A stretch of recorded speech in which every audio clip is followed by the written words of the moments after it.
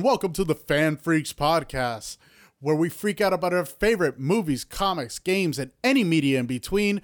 I am your host, Adrian, the masterful dude of doodliness, the face that runs the place, the host with the most and the most grandiose co-hosts. Hello, everyone. It is I, the Boon King. How's it going? It's going good, and we have, where's the lightning? He's not here. The weather is so beautiful today.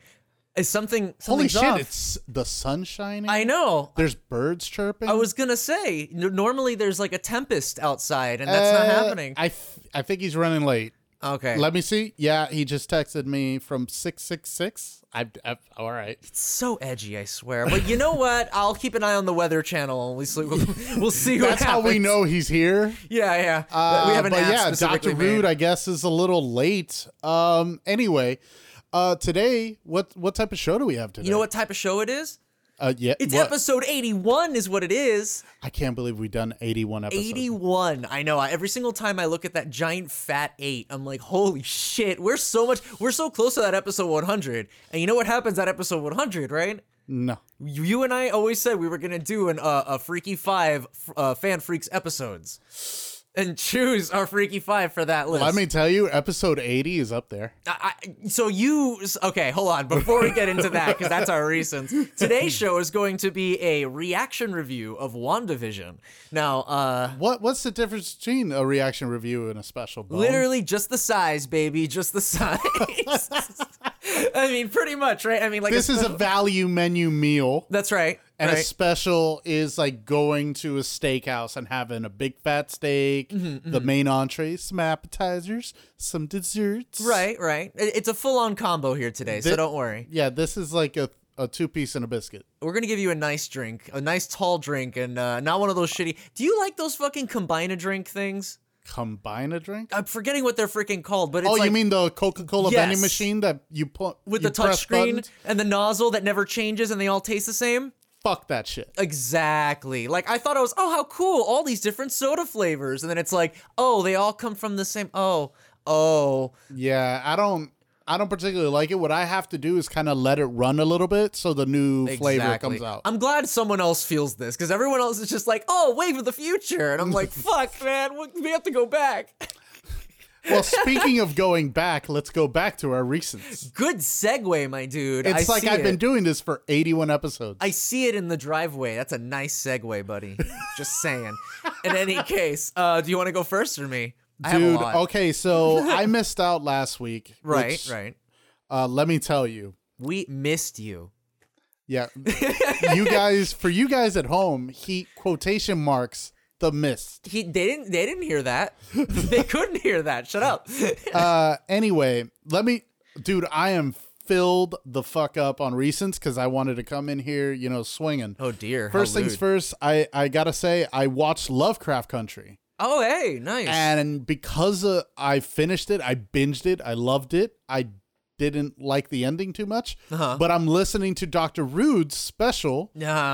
And yeah, I'm liking it. I actually think we should be doing that. Like, you should watch Lovecraft Country and then listen to the special. Right, no. Because the special spoils the fuck out of everything, which is the point. Well, also, I was the editor of that episode, so I kind of already okay, you watched Lovecraft Country then. Pretty much, but it sounds really cool.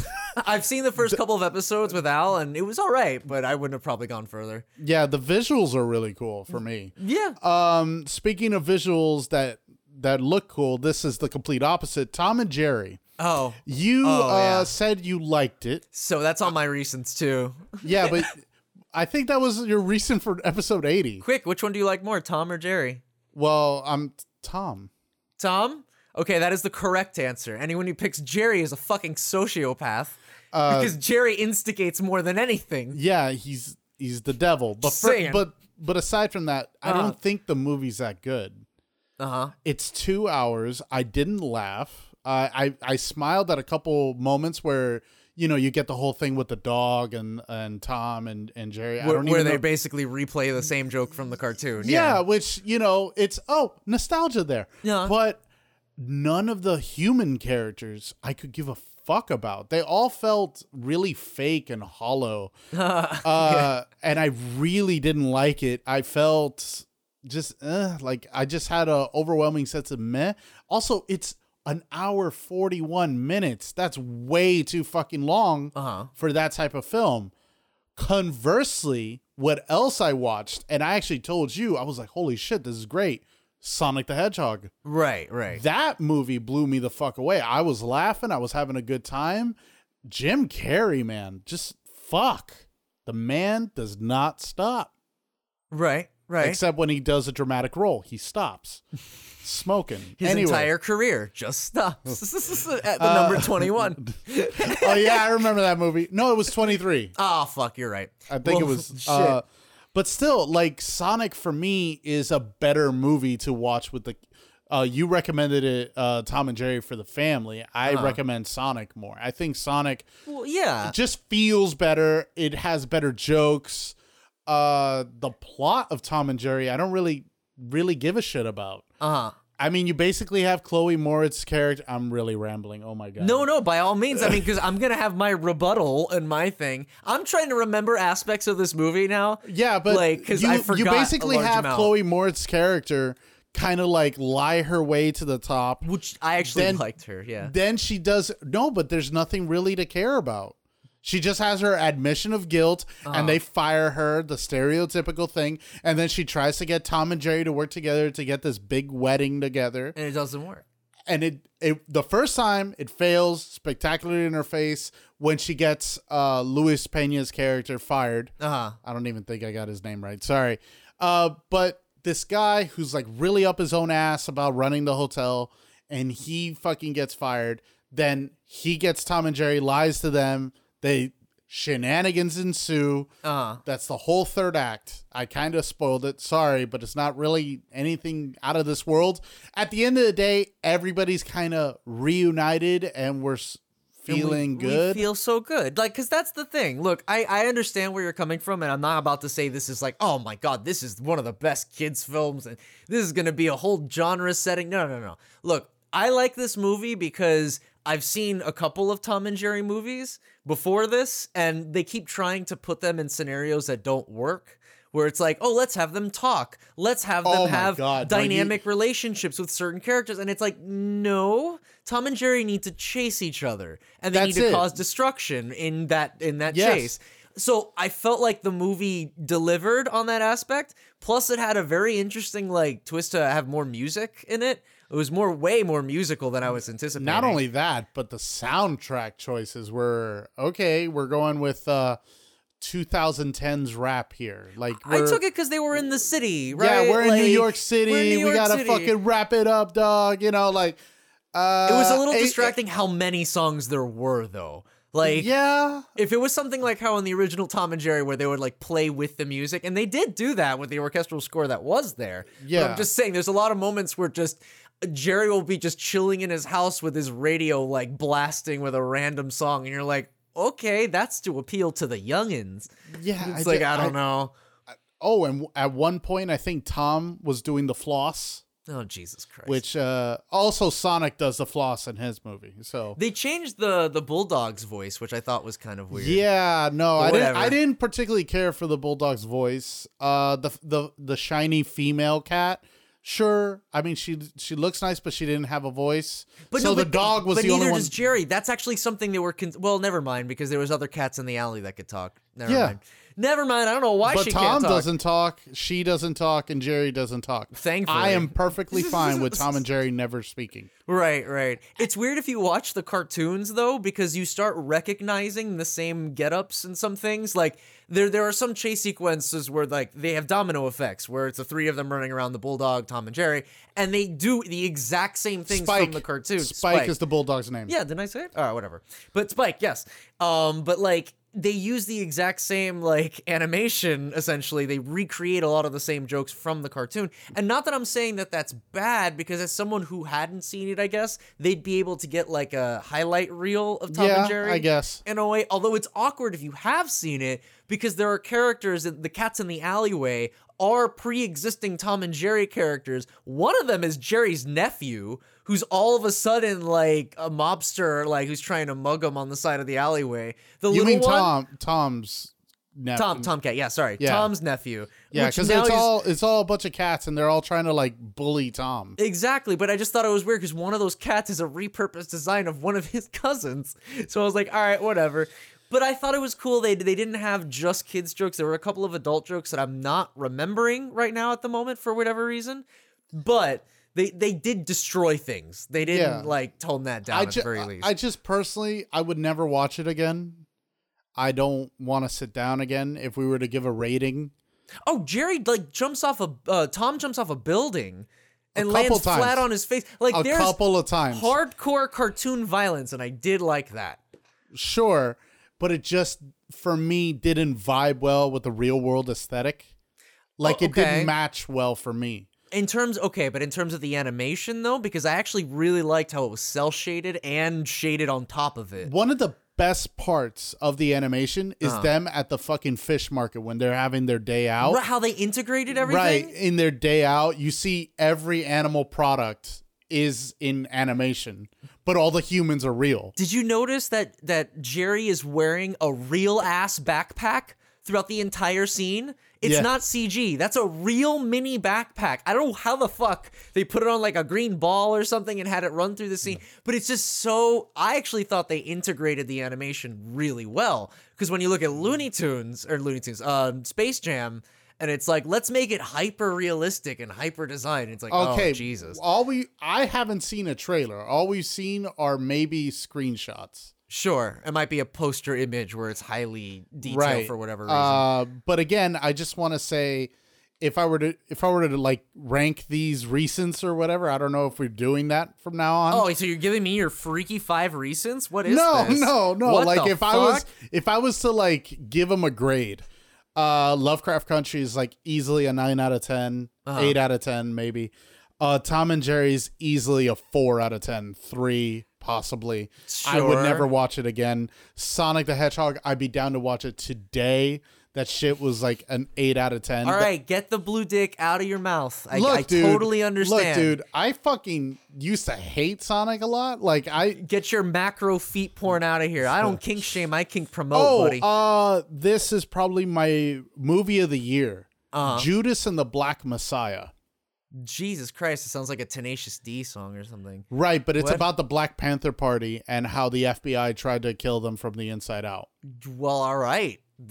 You're all about the fucking like drama, historical fucking docudramas, whatever. No, the fuck, I'm all for good film. Yeah. Unlike most people, I'm sure. Unlike most people that want to watch shitty movies, I want to watch a good movie. To be honest, I think I'm one of those people. I wouldn't lie. Watch shitty movies. I watch shitty movies too, but I recognize their shit. Check out Diamond Cobra and the White Fox. I've never even heard of that. Oh, I will show you some of that. But Judas and the Black Messiah, tremendous acting. What an amazing drama. Really fucking hits hard. I think it's leaving HBO Max at the end of this week, unfortunately. But still, really fucking good.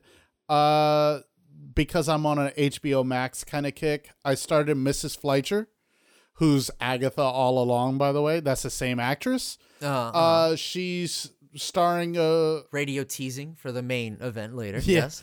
Mrs. Fleischer is a comedy about a single mom, a divorced mom, whose son is going off to college and she's now alone. Like, the baby has left the nest. What does the mom do? Nesting. And this is a mom in today's age. So she's experimenting with porn and MILF and what to do now. Like, should she try to have sex? Like, should she try to be a cougar? Or did you hear about this one lady who knit a life-size version of her son as like a replacement to cuddle? And it wasn't anything gross. God. It wasn't anything gross, but of course on that description everyone jumps to that. But it's fuck, like that's the cope. Like, there's an obvious coping mechanism that mothers go through or whatever. It's but it's similar to when mothers give birth, they have postpartum depression. Right. And sometimes that depression just entirely while you're raising the kid. Yeah. And that depression becomes disappointment. So actually a little segue. Just Daredevil, the character, his mother suffered postpartum depression and left him with Daredevil's dad, and she went to join a convent and to become a nun so she wouldn't try to kill her own son. Jesus. And fun fact, Zatanna had pre-fetus depression, and she teleported out of her mom's womb and into a nearby nurse. I am not even fucking with you. I've never heard this. I was looking up Zatanna pictures to be like, because Lindsay loves Zatanna, right? And I was like, okay, I want to get a good picture of her. Like, and then I was like, what the fuck is this panel? And it's that she's a fetus and she jumps out, and I'm like, what the fuck? Comic books? What the fuck, comics? Speaking of comic books, I watched Superman and Lois, the new CW show. Nice. Bone, let me tell you something. When I say CW show, you think what? Low budget, shitty writing, right? See, I used to think that, but not really anymore, because they're kind of holding all of the DC TV shows on their back. So yeah. And my boyfriend loves Supergirl and Flash, so I can't really hate on it, I guess. And this Superman and Lois show, the budget is way up. It looks shot like a fucking real movie almost. Like the pilot episode impressed the shit out of me, man. Like, I was blown away by the cinematography. I'm like, this can't be a CW show. This is like a cable show. This isn't some fucking freemium thing to watch with ads. It's just for the pilot. The budget dramatically Honestly, decreases. I saw the second episode. The quality held up, but the writing didn't. So it's gonna be like that Wonder Woman show pilot that got released, and there was like placeholder images and stuff. That's episode 2. All the budget was in the first one. I like it, but I'm not ready. I'm not sold on it yet. Okay, that's fair.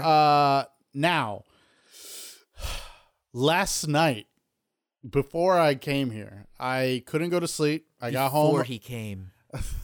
Before he came home. Before he came here. I watched Blade Runner, the final cut. Oh, God. Which is an almost 2-hour movie. If you want to have a good discussion, we'll have to bring Leisurely Vinny on the show, because he's very big on this. I really liked it. But the main character is an asshole. Yeah, for reasons that do appear. Right.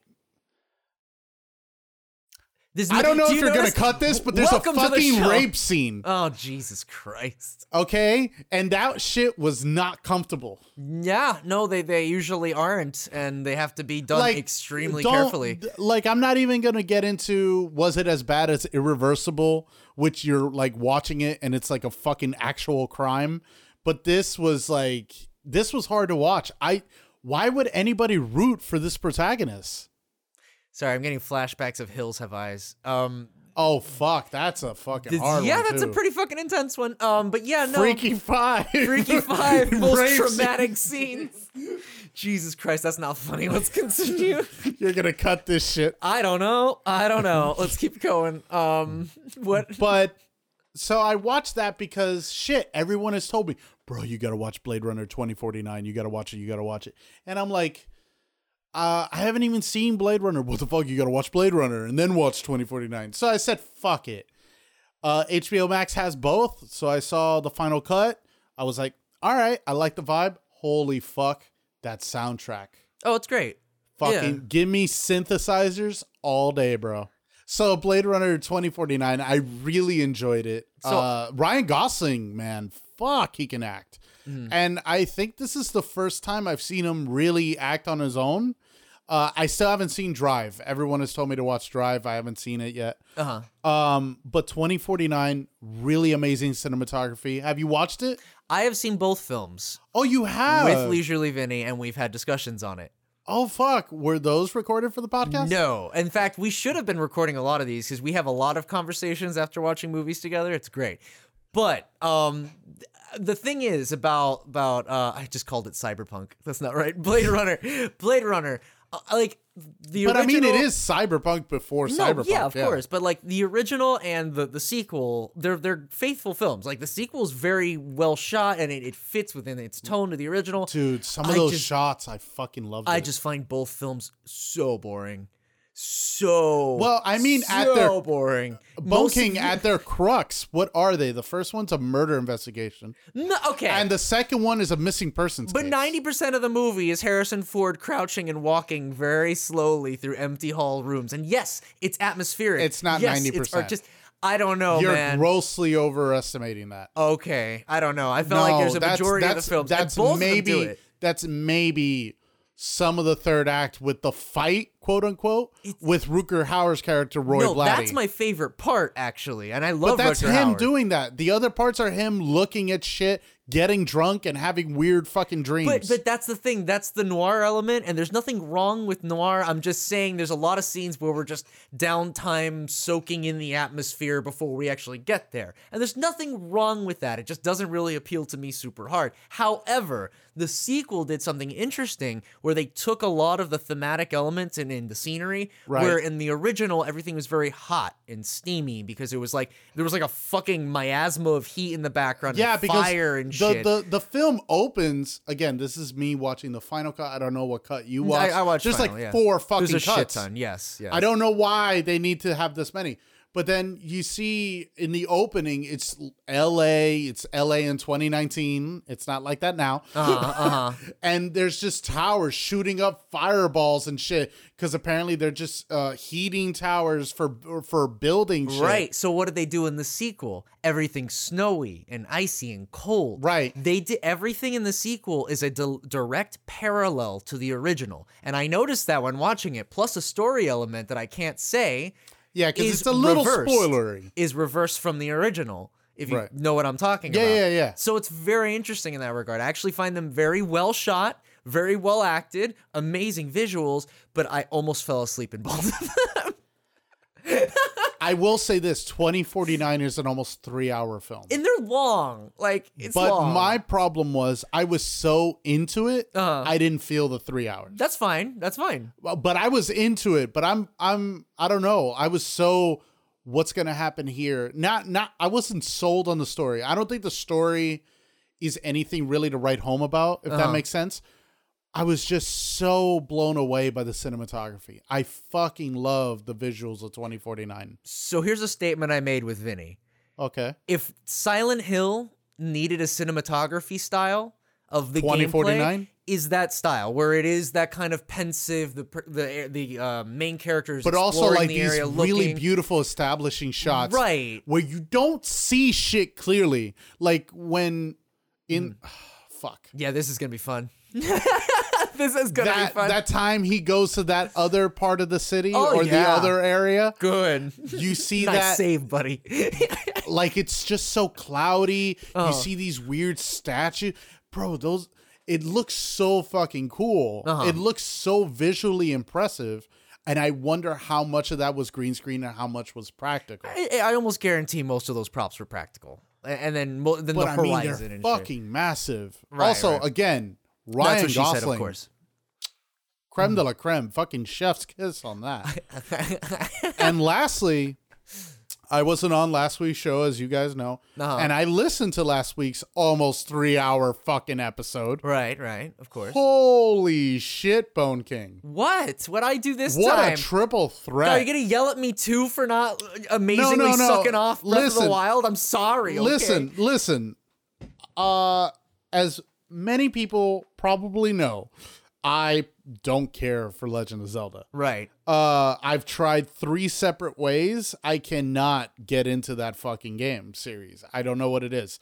I've started Legend of Zelda 1 on the NES multiple times. I really agree with your point. The top down just does not sit well with that fucking franchise. I mean, it works for a lot of people, and I can't disvalue their opinion and stuff, but at the same time, it's like, it just doesn't work for me.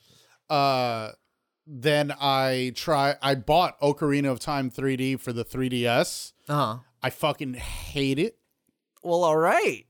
Shots fired. But let me explain. I just couldn't get myself invested and I was playing like 20 minutes in, and you have Navi continue, hey, listen, you got to go talk to the tree. You got to go talk to the tree. And I'm like, I don't give a fuck about the willpower is weak, child. I don't give a fuck about the tree. You must have your resistance. I want to get to the thing.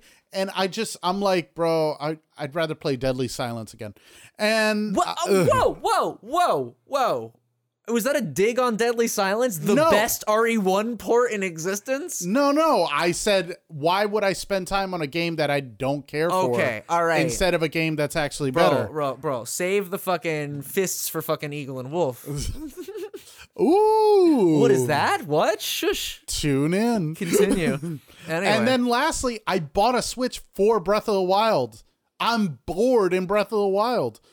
It's dungeons, and you fight the same 3 or 4 enemies over and over again. Okay. And the dungeons are boring. Okay. Now, are you okay? Do you agree that all the dungeons look similar? Yes, and they're all that's all I wanted. And they all function the same way. I have to move the Switch. I have to blow now hold a on breath there. on the Switch. Adrian, you've got to include the entire area and what leads up to that. You can't just anyway. I'm not starting this whole play. But did you know people have been commenting on my Facebook posts, which I wish they did it on Twitter. Nicholas Uritic. I hope I pronounce your last name. Oh, no, we're right. butchering every name that comes on this show. He gave us his tier list. Nice. Do you want to hear his tier list? Damn right I do. I read it, but let's hear it on the show. Let's do it. Okay, so his S ranks, let's see if you agree with it. A Link to the Past, Breath of the Wild, Wind Waker. Oh, yes. By the way, I have a Wii U installed Wind Waker on it. I'm going to announce this now, but... Oh, shit, he's not even here. Dr. Rude... He doesn't know that the Wii U exists. He wants to try the Wind Waker. Here, Wind Waker HD, I will lend you my Wii U. Fucking Game Daddy again. I will lend you my fucking Wii U so you can play out his games. His A rank, Nicholas's A rank is Link's Awakening and Ocarina of Time. I mean, the thing is, Ocarina of Time is like, I feel like as years go by, people appreciate the other games more because it feels like Ocarina is more basic. But there's nothing wrong with Ocarina of Time, so that's a good A rank. It's fine. Right. B, Four Swords Adventure and the OG Legend of Zelda. Nice. C, Hyrule Warriors Age of Calamity. I'm assuming Nicholas is doing the same thing you guys did, which was D was like, it's dog shit. C, it's playable. B, it's good. Right. A is really good. S, oh my god. Immaculate. Yes. Yeah. C, Hyrule Warriors Age of Calamity. D, Zelda 2, The Adventure of Link. Everyone shits on it. Everyone. I really want to know what's so bad about it. It's just because it became a platformer and people don't like that. And it's not very good with that either, but people like it too, so. But here's what's interesting. He never played, but he wants to, quote unquote, Skyward Sword, Majora's Mask. That's the one. A Link Between Worlds, and Twilight Princess. How do you look, bro? I'm sitting across from your fucking Majora's Mask poster. Why are you mentioning my shrine? Your fucking shrine dedicated to a fucking game. I see the Hylian shield over there. Everyone asked, they were just like, hey, do you think we could do a talking to your Zelda? I look at like 25% of my studio. Yeah, I think I could probably do an episode of that. How do you feel about somebody playing Ocarina but not playing Majora's Mask? Oh my god, I'm absolutely furious. And he's whatever. I mean, like, honestly, I find it a little bit disheartening because I don't know how to recommend playing Majora's Mask now. Wait, so you wouldn't recommend the 3D port on the 3DS? I know, because the 3DS port takes out a lot of things and moves items around and removes gameplay features entirely. So I don't recommend it. Are you fucking serious? The Zora Swim is cut out of the game and is only available when you use magic, and it sucks ass. The Stone Mask is now in the Pirate Fortress, the one place where you need to use it, so getting it midway in the dungeon is kind of fucking pointless. But whatever, like, it's stuff like that, and they just unnecessarily changed it. So if you do play it, there's, you know, these things, there's some emus running around that are possible. If you can catch an emu, I might recommend that. But beyond that, like, what? There's no virtual console. Bro, I just thought of a question of the week. Which did it worse? Majora's Mask 3D or Silent Hill HD collection? No, the answer to that is HD collection. There is not even well, no. that just answered that question of the week episode. No, they didn't try rewriting the script for Majora's Mask. No, they weren't that insane. No. In any case, but any I more think reasons? that is enough of my lengthy fucking reasons. I've been a busy bee. Good shit. I mean, I like them. I'm sorry that I've done so many. No, it's okay. I mean, it's good. You weren't here for the previous show, so you had to catch up. All right, so here are my reasons. We already said Tom and Jerry. I don't even need to go super much into that, except that. Well, give me your score. I said 3, 4. The thing is, it's very much like a 5 or a 6. It's very lukewarm. It's not anything super extravagant. I'm glad that we kind of can see that it's okay. I don't want to shit on it like to the point where it's the fucking worst film of all time. I just want to say that I didn't enjoy it. Well, here's the thing, but though. you did. But here's the thing, though. I feel like it wasn't for me, and I'm not going to get the most out of it. As a Tom and Jerry fan... Yeah, probably me too, But as a Tom and Jerry fan growing up, I saw things I recognized. I saw the characters, like, in the medium, and they looked like they fit there. They did a good job animating them in and shading it. It didn't feel half-assed. Yeah, the human characters were boring, but I mean, it's like a fucking Godzilla movie. It's like, you don't pay attention to the human characters. You know what I mean? So it's like, I appreciate the effort to have sort of a sly, witty character, as morally bankrupt as she is in some scenes.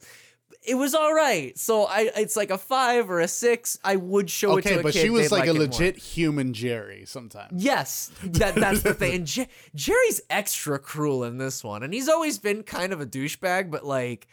It's interesting. All right, moving on. Next thing, WandaVision. Well, we're going to be talking about that later whenever Dr. Rude decides to show his face. All right, so moving on to games. All right, so this is where I have to put the book down and start talking. So I finished Rule of Rose. Did you like the ending? Yes. I like the question there. Yes. Yes. Because, all right, so this game... I've already mentioned on the show multiple times what it is, and I'm not going to sit here and explain the whole 9 yards, but I really appreciate the fact it does not baby its audience. It does not hold your hand on what's happening in the story. You have to figure it out. It gives you clues along the way. You know that thing that Dark Souls invented? Environmental storytelling? How it invented it for gaming? The PS2 era was doing this shit super hard. Mm-hmm. And even I'd argue, like, you look at Resident Evil 3 and you're in the clock tower and there's the guy, the soldier in the corner with the lady. Looks like he died trying to protect her. That's fucking environmental storytelling. So I live for that shit, and this game is oops all environmental storytelling. So like the most random thing you examine will have like a lengthy description on how she feels about it. Mm-hmm. And this is the kind of game where you get through all the stages, and then there's an area that I'm not going to get into, but you feel like, whoa, okay, hold on. This is the area to replay once you've beaten the game once. Because you're being thrown a lot of information that you're supposed to be connecting. And I'm streaming it, so I'm like, I'm not going to sit here and connect all these things live on stream, so I'll do this shit on my own. But the story is very, very well done. Like, all right, I'm not going to reveal anything, but it's essentially, oh gosh, Devotion, oh my god, I'm trying to not spoil things. Yeah, not gonna lie, Jared of Avalanche Reviews did his like Resident Evil clones list. And right. Rule of Rose. So what do you know about it? Yeah. And he showed gameplay. I unfortunately haven't seen your stream because I work on the weekends. When it's you okay. Stream. That's all right. I can't wait to see it on your YouTube channel that you've forgotten about. It's not that I forgot about it. It's that I work and I'm trying to edit. But I also have my VODs. Also, I'm getting that looked at. No, I'm kidding. Video VODs, on demand? Yeah, on Twitch. No so shit. If it stays up for 30 days after my stream. So I guess that's what I'll do on the way home today. If you're interested in it. No, I want to see you editing. scream about that second boss that made you want to quit the game. That is part 2. And no, it did not make me want to quit the game. I just understood why people did. And that's not even the part that made me want to quit. What made me want to quit is... The mermaid kids. Yeah, but you know what? Hold on. Now that you will understand this. It's a survival horror game where all the enemies respawn. So the ghosts from Silent Hill 4. Right, but no, every enemy. So not even just the ghosts, everything. The nurses, the fucking gumhead things, everything respawns. Whenever you leave a room and come back, It is fucking hard with that shit. I hate that. But in any case, the story is told very solemnly. It has an underage romance between two characters in the orphanage, and it's a lesbian romance, which is way Is one of ahead them your time. main character? I can't get into who's in the romance whatsoever. Who's it? Got it. Yeah, I can't get into the characters involved, but I will say that it does it in a very well done manner, except towards the end, it makes it seem like gay people are very spiteful, and I don't know. It's a very interesting thing to do. Cue the excuse. It was a different time. Yeah, but it covers a lot of interesting topics. Right. There's, as I said, underage lesbian romance. There's topics of gender identity, and it does all these things in a beautiful atmosphere. I will say though, because of it's a girl with her dog, and the way it kind of looks, you do get Haunting Ground vibes. Oh, yeah, and they were made around the same time, too, so it's like everyone always associates the two. And I don't know if I ever told you, but if I ever can get 2 more dogs, guess what they're getting named? Brown and Huey. I've already decided. Those are my names. But I'm trying to dance around the actual twist of the game, but the game is all about empathy, and when you encounter the lack of it, how much you seek it, I guess, in that regard. But it's more, the game is, with what you're telling me now, it's more Silent Hill than Resi. You know what? Yeah, kinda. If the Rose Orphanage was in Silent Hill, I'd believe it, because it's all about the character confronting themselves, and a lot of and I get it that you could put the cult in there if you wanted from the originals. I'm just saying I really, really enjoyed the element of the character persevering through her life. Mm-hmm. I can't go into more. All right. I'll watch it for myself. I'll watch it for myself. And we'll talk about it. And if anyone wants me to go into detail, what's the other game? And you better do something about that cough. Yeah. Oh my God. All right. So, I feel like I know when I'm editing this episode, I'm gonna be like, you asshole, you didn't mention X from Rule of Rose or Y from Rule of Rose. But you can't spoil. I can't spoil. But can I tell you that the way that it handles its story is so expertly done with such subtlety. I really appreciated it. Okay. Yeah, I understand. Okay. Sorry. Maybe we'll do a special. Can we do a special on Rule of Rose? I'll try. All you have to do is watch my Let's Play. You don't have to play it. I'll watch your Let's Play. Okay. I don't want to play it. Because I want to talk about a lot of that game and how it does it. Okay. All right, I'll watch your Let's Play and that'll be that. We'll think about it. Yes. That is on the table. Anyway, so the next another show concepts. I know. We're full of them. Absolutely full of them. We're also full of something else.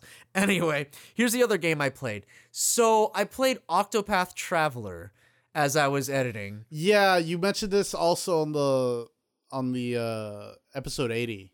You talked about it a little bit. Yeah, I was testing it out and I was like, oh, this is interesting. But here's the thing, though, that kind of irks me about it. My bone butt, if you will. It's cool that it's a traditional turn-based RPG. That's cool. Whatever. That's fun. There's, extra gameplay mechanics like the BP mode where you get extra hits if you save up. That's cool. However, the way that it tells its story is not how I expected it to be.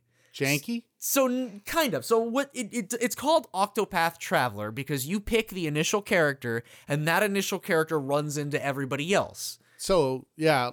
But everything I've seen, it looks like an old school Final Fantasy. Right, and that's what makes me think it's in normal RPGs, in regular RPGs, there's one character who goes around and finds everyone, but this time you pick the perspective that you start with.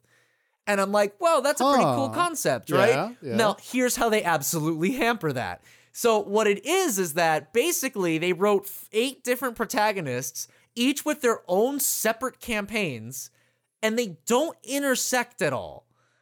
So instead of the main character running into all these characters and these characters having dialogue with each other and referencing the plot as it's happening, no. What it is that let's say I pick the thief, right? And I see the thief's prologue chapter, and that's all cool. I do chapter 1 of the thief. So I go and find the warrior. So I find the warrior, and I do chapter 1 of his. And all it is if I picked him first. The thief never interacts with anything in his story. the cutscenes that happen, it asks you, it's like, would you like to see the beginnings of his quest? And it's like, so basically what you're asking me is, would I like to restart the game and watch the intro through the warrior's perspective now that I'm already done watching the thieves? Like, I say no, and it basically just plops me in there. That sounds really badly paced. So the characters show up in combat in their chapter, but they never do anything in the story. So basically, you're doing 8 separate stories that never intersect, but the characters are just kind of there and then they disappear, and it feels really inconsistent. So like it's weird. You know, Captain N loves that game. It's just very strange because it's like you highlight this feature. The name of the game is Octopath Traveler, implying it has some sort of, intertwining path. Yeah, and it's not that at all. It's that there's a straight path and you choose when to derail completely and experience an entirely other campaign without any association of the two.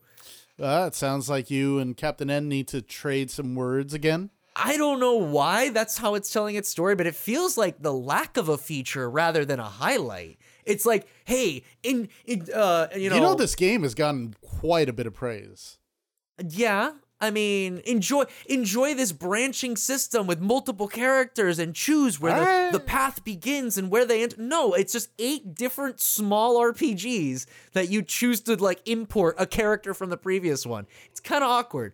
But it's cool how they each have their own abilities that they could do on the world map. So I think it's really funny because, the thief can steal. Cool. And there's a percentage chance of whether or not you succeed. Whatever. That's normal thief stuff. Now, then you have the merchant, who's by far the best character in the fucking game so far because she can steal but pay for it earnestly.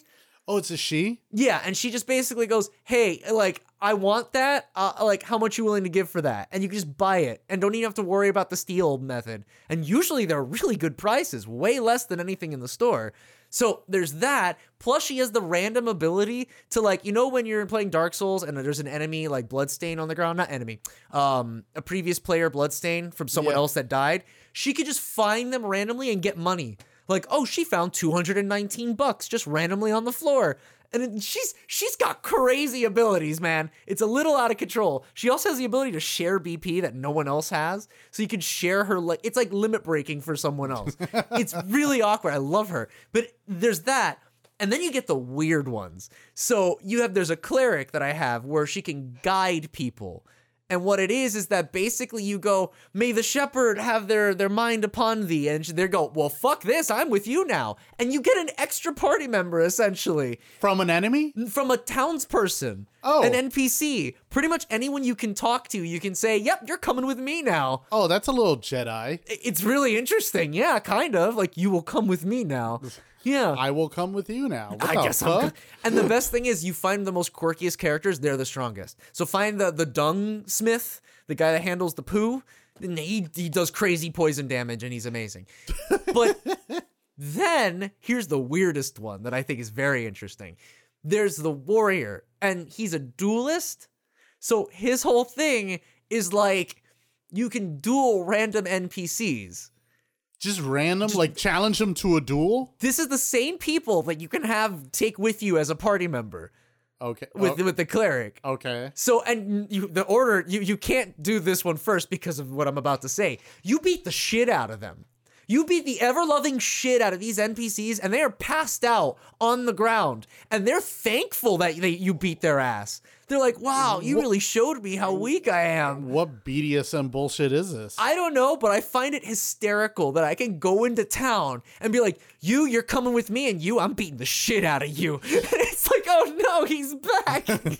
So, hurt me more, Octo Daddy. Yeah, Octo Daddy. Oh, hashtag Octo Daddy.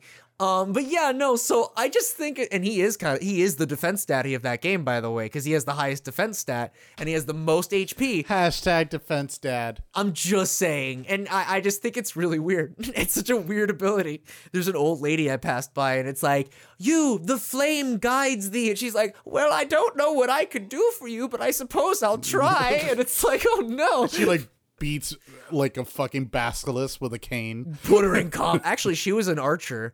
So What the fuck? Yeah, I don't know. She was actually pretty good. Anyway, so that's my my recents, and I think that's the end of my recents. So until Dr. Rude comes back, wait. I think Did you check the Weather Channel? it's raining. Men? Nope. I like how I was gonna go blood and then you went men. There's two kinds of people, folks. There's Slayer and there's the Weather Girls. It's raining, man. Sorry, guys. Sorry. Well, look who decided to waltz on in. I'm sorry. Okay, there was a baby. I needed its candy. Okay. What do you think this is? You're like, you don't even respect our time here? We're trying to record a show, trying to seem somewhat professional. Now, let me get on my Hold on. soapbox. The Society of Evil has some very specific quotas. Okay. Okay, but he stole candy from a baby. That's man. not what's important right now. What's important not right what's now important? is he didn't make his daily attendance. That baby was racist. Okay, well, this is a very, very deep story. But anyway, we just So- happened to finish our recents. So, I mean, Oh. do you want to just tag in with what you got? Or Sure. Yeah, I can do that. Well, it's funny because on Facebook, the dude here was talking about Jason X. Jason Yeah. X, So I Jesus rewatched that Christ. last night. Oh, you did? I did. It's so bad, it's good. No. It's I'm not even gonna qualify it. It is good, especially if you look at it through the lens of a parody. Because if you do, it is a genius parody of several genres. Yeah. Truly, Like Space Marine shit. You got the horror shit. Wow. just action movies in general, across the board, horror movies in general, and then more specific genre based, like I said, the killer genre. Like you said, The the space slasher combat genre, genre. yeah. Yeah, the slasher It genre. sorry. is the cabin Yeah. of in the woods of its time. I see- think it's the accidental cabin in the woods. It's exactly what it is. But see, that's the distinct comparison here. See, because I agree, because it's obvious that it's supposed to be a parody. It got very self-aware, Yeah. and that was part of its own writing. However, it just kind of puts it out there very, like, ham-fistedly, like, look, we're kind of homaging another thing. That's the thing. Whereas Cabin in the Woods took that and Sure. wrote it into the narrative. Absolutely. So, like, I like Jason X in that campy way, but there's also, I can't say it's No. a good movie. The movie doesn't. good No, conscience. I can't. I will say it's a good movie, but it doesn't deserve credit for being a good movie. Okay, Like all right. it's a good movie. Like it stole the final exam questions. no, It like doesn't deserve graduation. no, it's like it accidentally cured cancer. Like it didn't. What? Okay, wow. I don't know. All right. I mean in terms the of second like coming of Jason here. Oh, I got No. it. I got it. So it was trying to cure high blood pressure, instead creates Viagra. no, There not- you go. yeah, no, Well, not Because we even. love premarital It was trying sex. Showing. It was trying to fucking inflate its tires and somehow cured cancer. Because Whoa. it's just that's what I'm trying. I think what I'm you're trying to say- undervaluing the effectiveness of curing cancer. No, Unfortunately, my point is what I'm trying to say is that it doesn't deserve credit for being as good as it is because it is that good on accident. That okay. It doesn't Also, deserve right. the You know, laughs again. Not gonna lie, since we're admins of fan freaks, there hasn't been enough Nano Jason verses. I agree. That is some like good versus Yeah. what's the proper word for it? There's a good Content. foundation Meat. to be. He's a good combatant. Some I don't good know. Yeah, I versus mean- meat. Yeah, think about it. Like, who would you want to face against that? Robocop. Any teenage girl. Oh fuck! Isn't that good? Also, because I have a problem finishing games or just playing one game at a time, because as you guys know, I'm playing Ghosts. I'm also playing Doom Eternal, and I also started Hades. Yes. Oh, Yes. you started Hades Yeah. on what? On what? The Switch? The Switch, yeah. All right, okay. you've heard it here first. Dr. Rude has a problem with finishing. That's but right. don't worry, you are not alone. Hey, Watchmen. at least I don't. At least I don't finish too quickly. Oh, hey, all right, that's actually a way better comparison. Very good Yeah, job. that is true. Look how long it took me to finish Watchmen. I can make it last all month. And then yeah, I other than that, it's just my usual. Lots of hunt. Nice. Some Doom Eternal Oh, yeah. sprinkled. Oh yeah. Whenever you guys all This leave is a me, weird cake. whenever you guys all leave me playing Hunt, I go and hop on Doom. Uh-huh. I'm Oh, always- you mean me? Yeah, leave I was you going to playing. say, I don't You- recall doing this. You've just always left me because you've never been on. I've never arrived. Who's to say I even exist? Um, I'm on your head. because Yeah, I actually liked head. last week's show, the Talking to Your Zelda thing, and he's like, "Oh, so you had 5 kills, but like 30 deaths," and it's like you could tell this dude never played. Yeah, of course.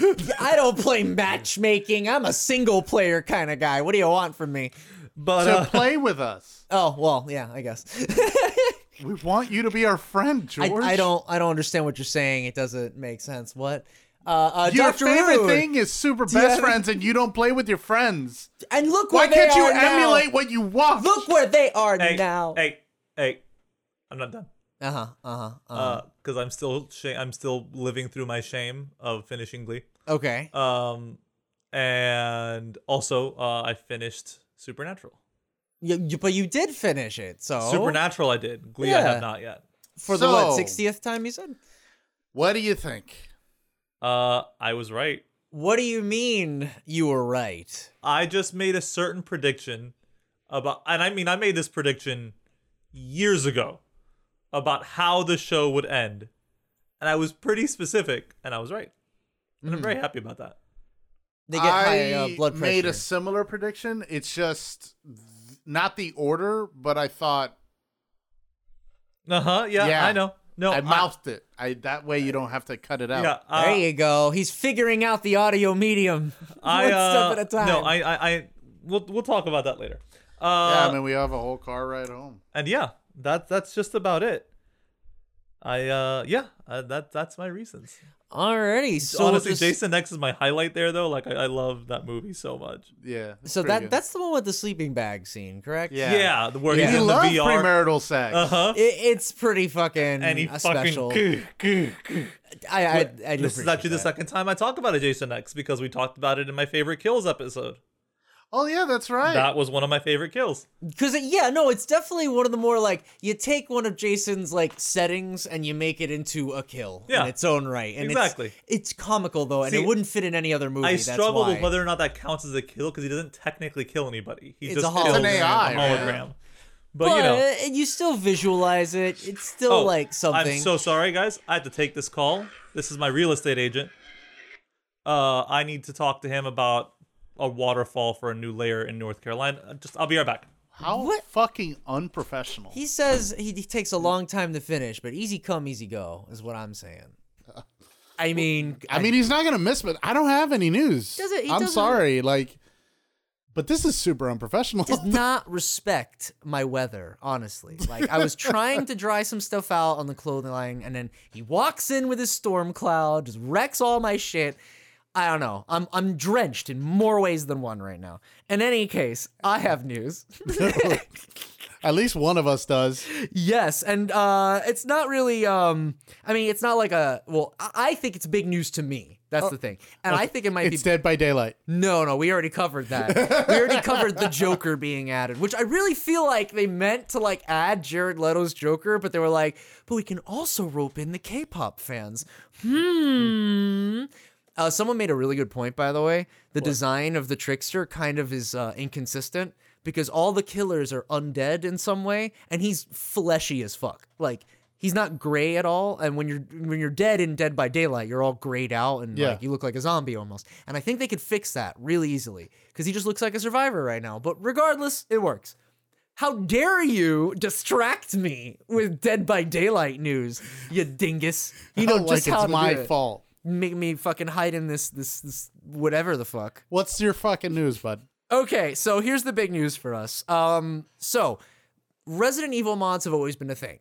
Right. But now we have now reached a new world, a new dawn, a new tomorrow of Resident Evil mods.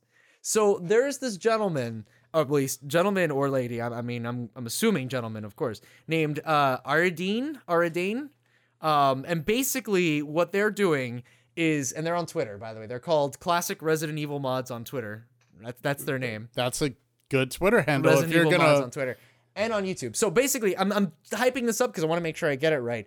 They have been making mods for the OG Resident Evil 1, 2, and 3 for a while now. Oh, did they do the HD mods for 1, 2, and 3? No, they were. I don't know if they were part of the Seamless project, but that's a good question because that's another one. That's a great fucking mod project.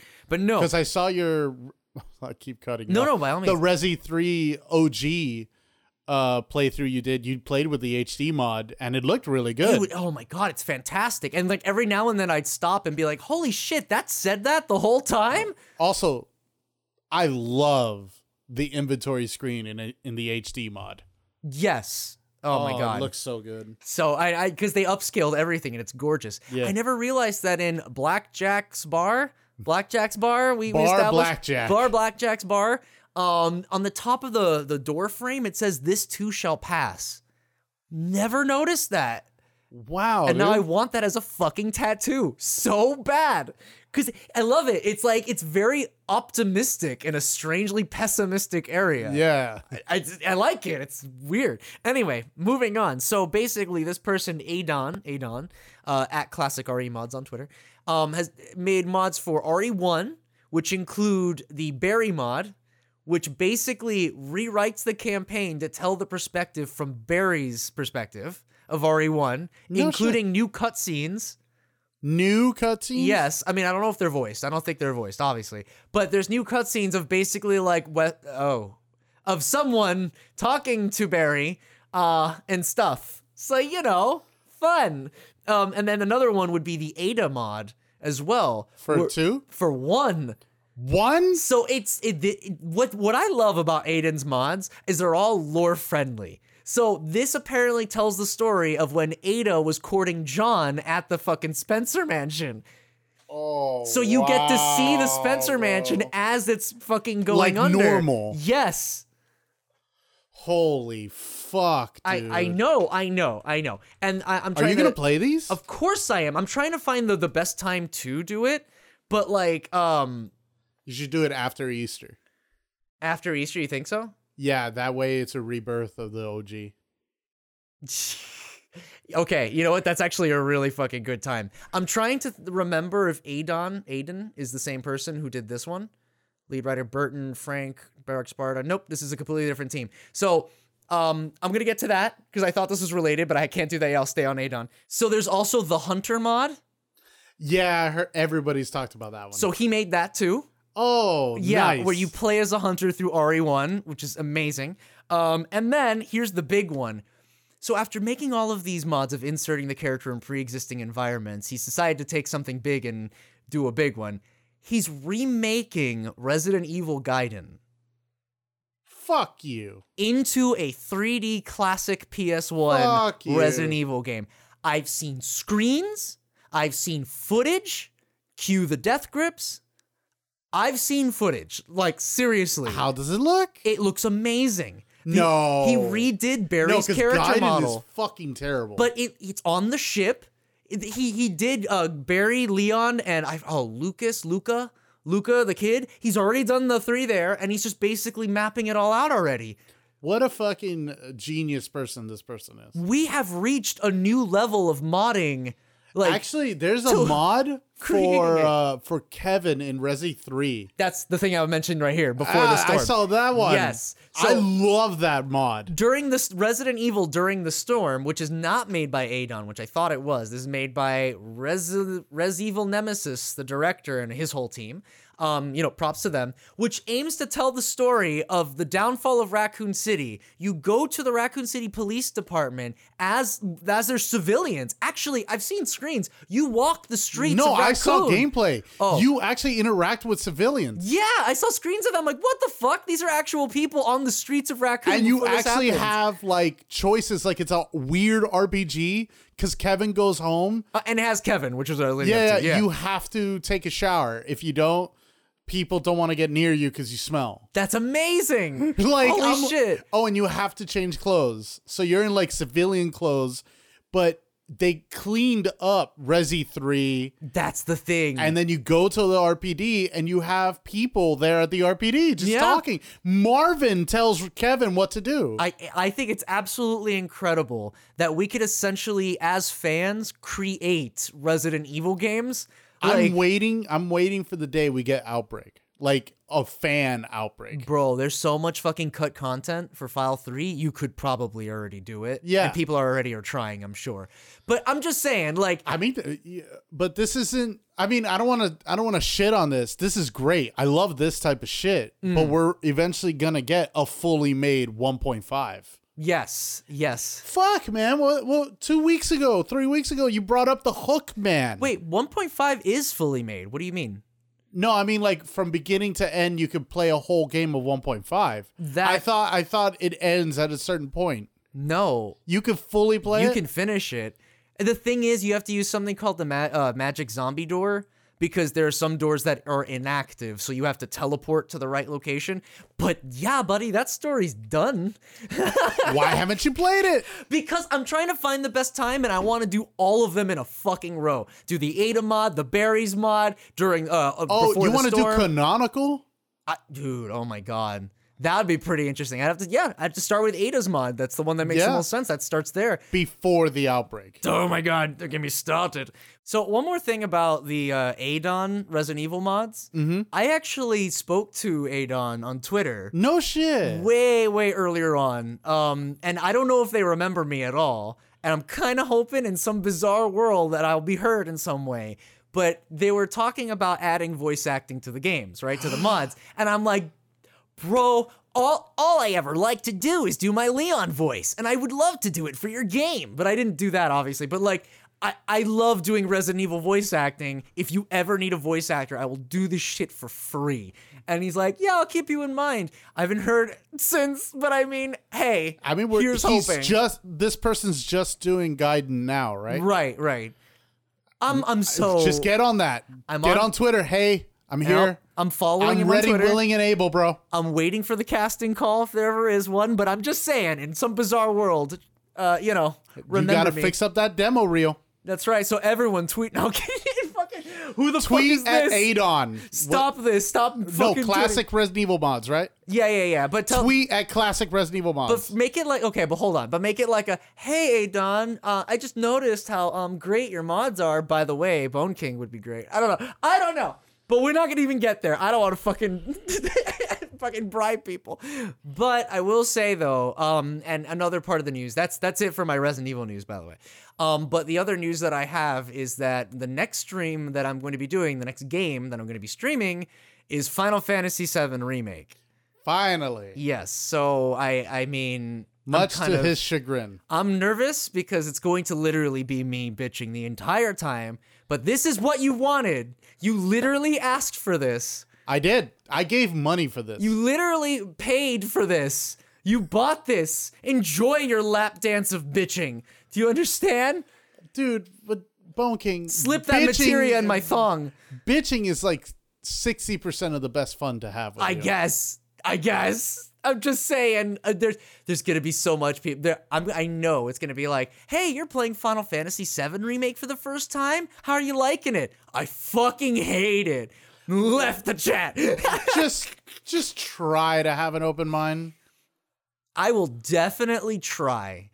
But once my mind is open, you know how hard it is to close it back up and shut it up, because it's gonna be talking and thinking of all sorts of things. I can't wait till you fucking say it all at the end of it. Jesus Christ. Because it's one of Jim Sterling's favorite games, right? Good for them. Honestly, I honestly can't. I don't know yet. I have to play it, obviously.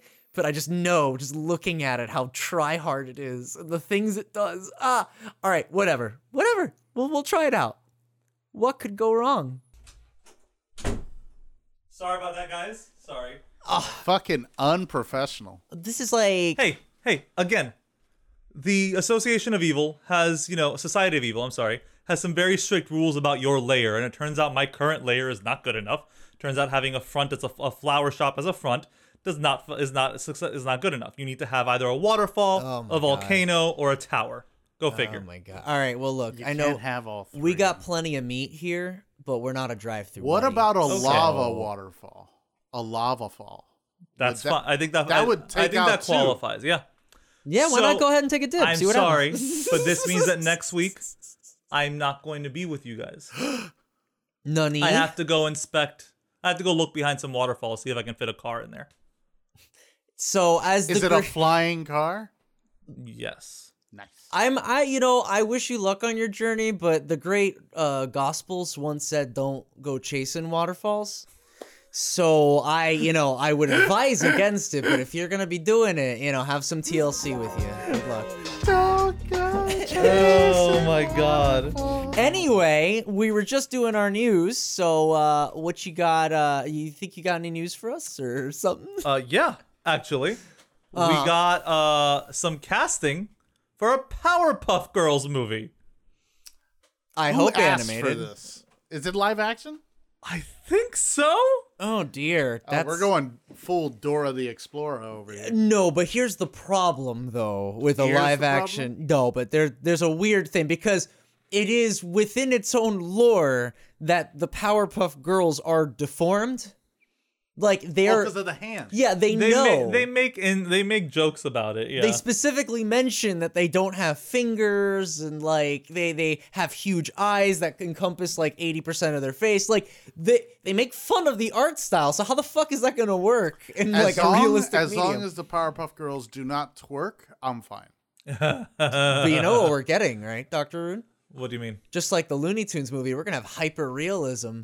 They're gonna like have like super huge real eyes, and it's gonna be really fucking weird. I think they're just gonna look regular ass people, my dude. We'll just see. We'll just fucking see, won't we? But yeah, well, I don't know the actress who's playing Bubbles. I don't recognize her from anywhere. The fact that it's not Tara Strong already kind of, but whatever. Oh no, not Bubbles. I'm sorry, Buttercup is what I meant. Okay. No, because they're young. Like the girls they've chosen. I know. I just think it's weird to do a live action, but whatever. I guess that's I agree. the point. Yeah. So we have Dove Cameron playing Bubbles. Who the fuck? She was on Agents of Shield. Don't you know Dove Cameron if you of looked Agents of Shield? If you looked her up, you'd probably recognize her. Just a pretty blonde girl. Got it. And then also from Agents of Shield, Chloe Bennett is playing Blossom. Oh, that's actually good. Yeah, I'm on board with that one. I like that one a lot. Two Marvel alumni. Yeah, Interesting. yeah. And this is a Warner Brothers movie, ain't it? Because Cartoon Network think so. is owned by Warner. Is it? Yeah, it's part of their HBO Max thing. And that's not Disney or anything, right? I don't think so. No. So no. No, I mean, that's interesting that Warner's like, hey, let's go over here to the Disney pile. They're not doing anything with these actors. It's called crossovers of the century. Thank you. Oh, wait a minute. Oh, wait a minute. Was this when we got this covered? I'm way less excited now. Why? Who's Mojo Jojo? No, it's not. It's not a movie. It's a TV show Oh. on the CW.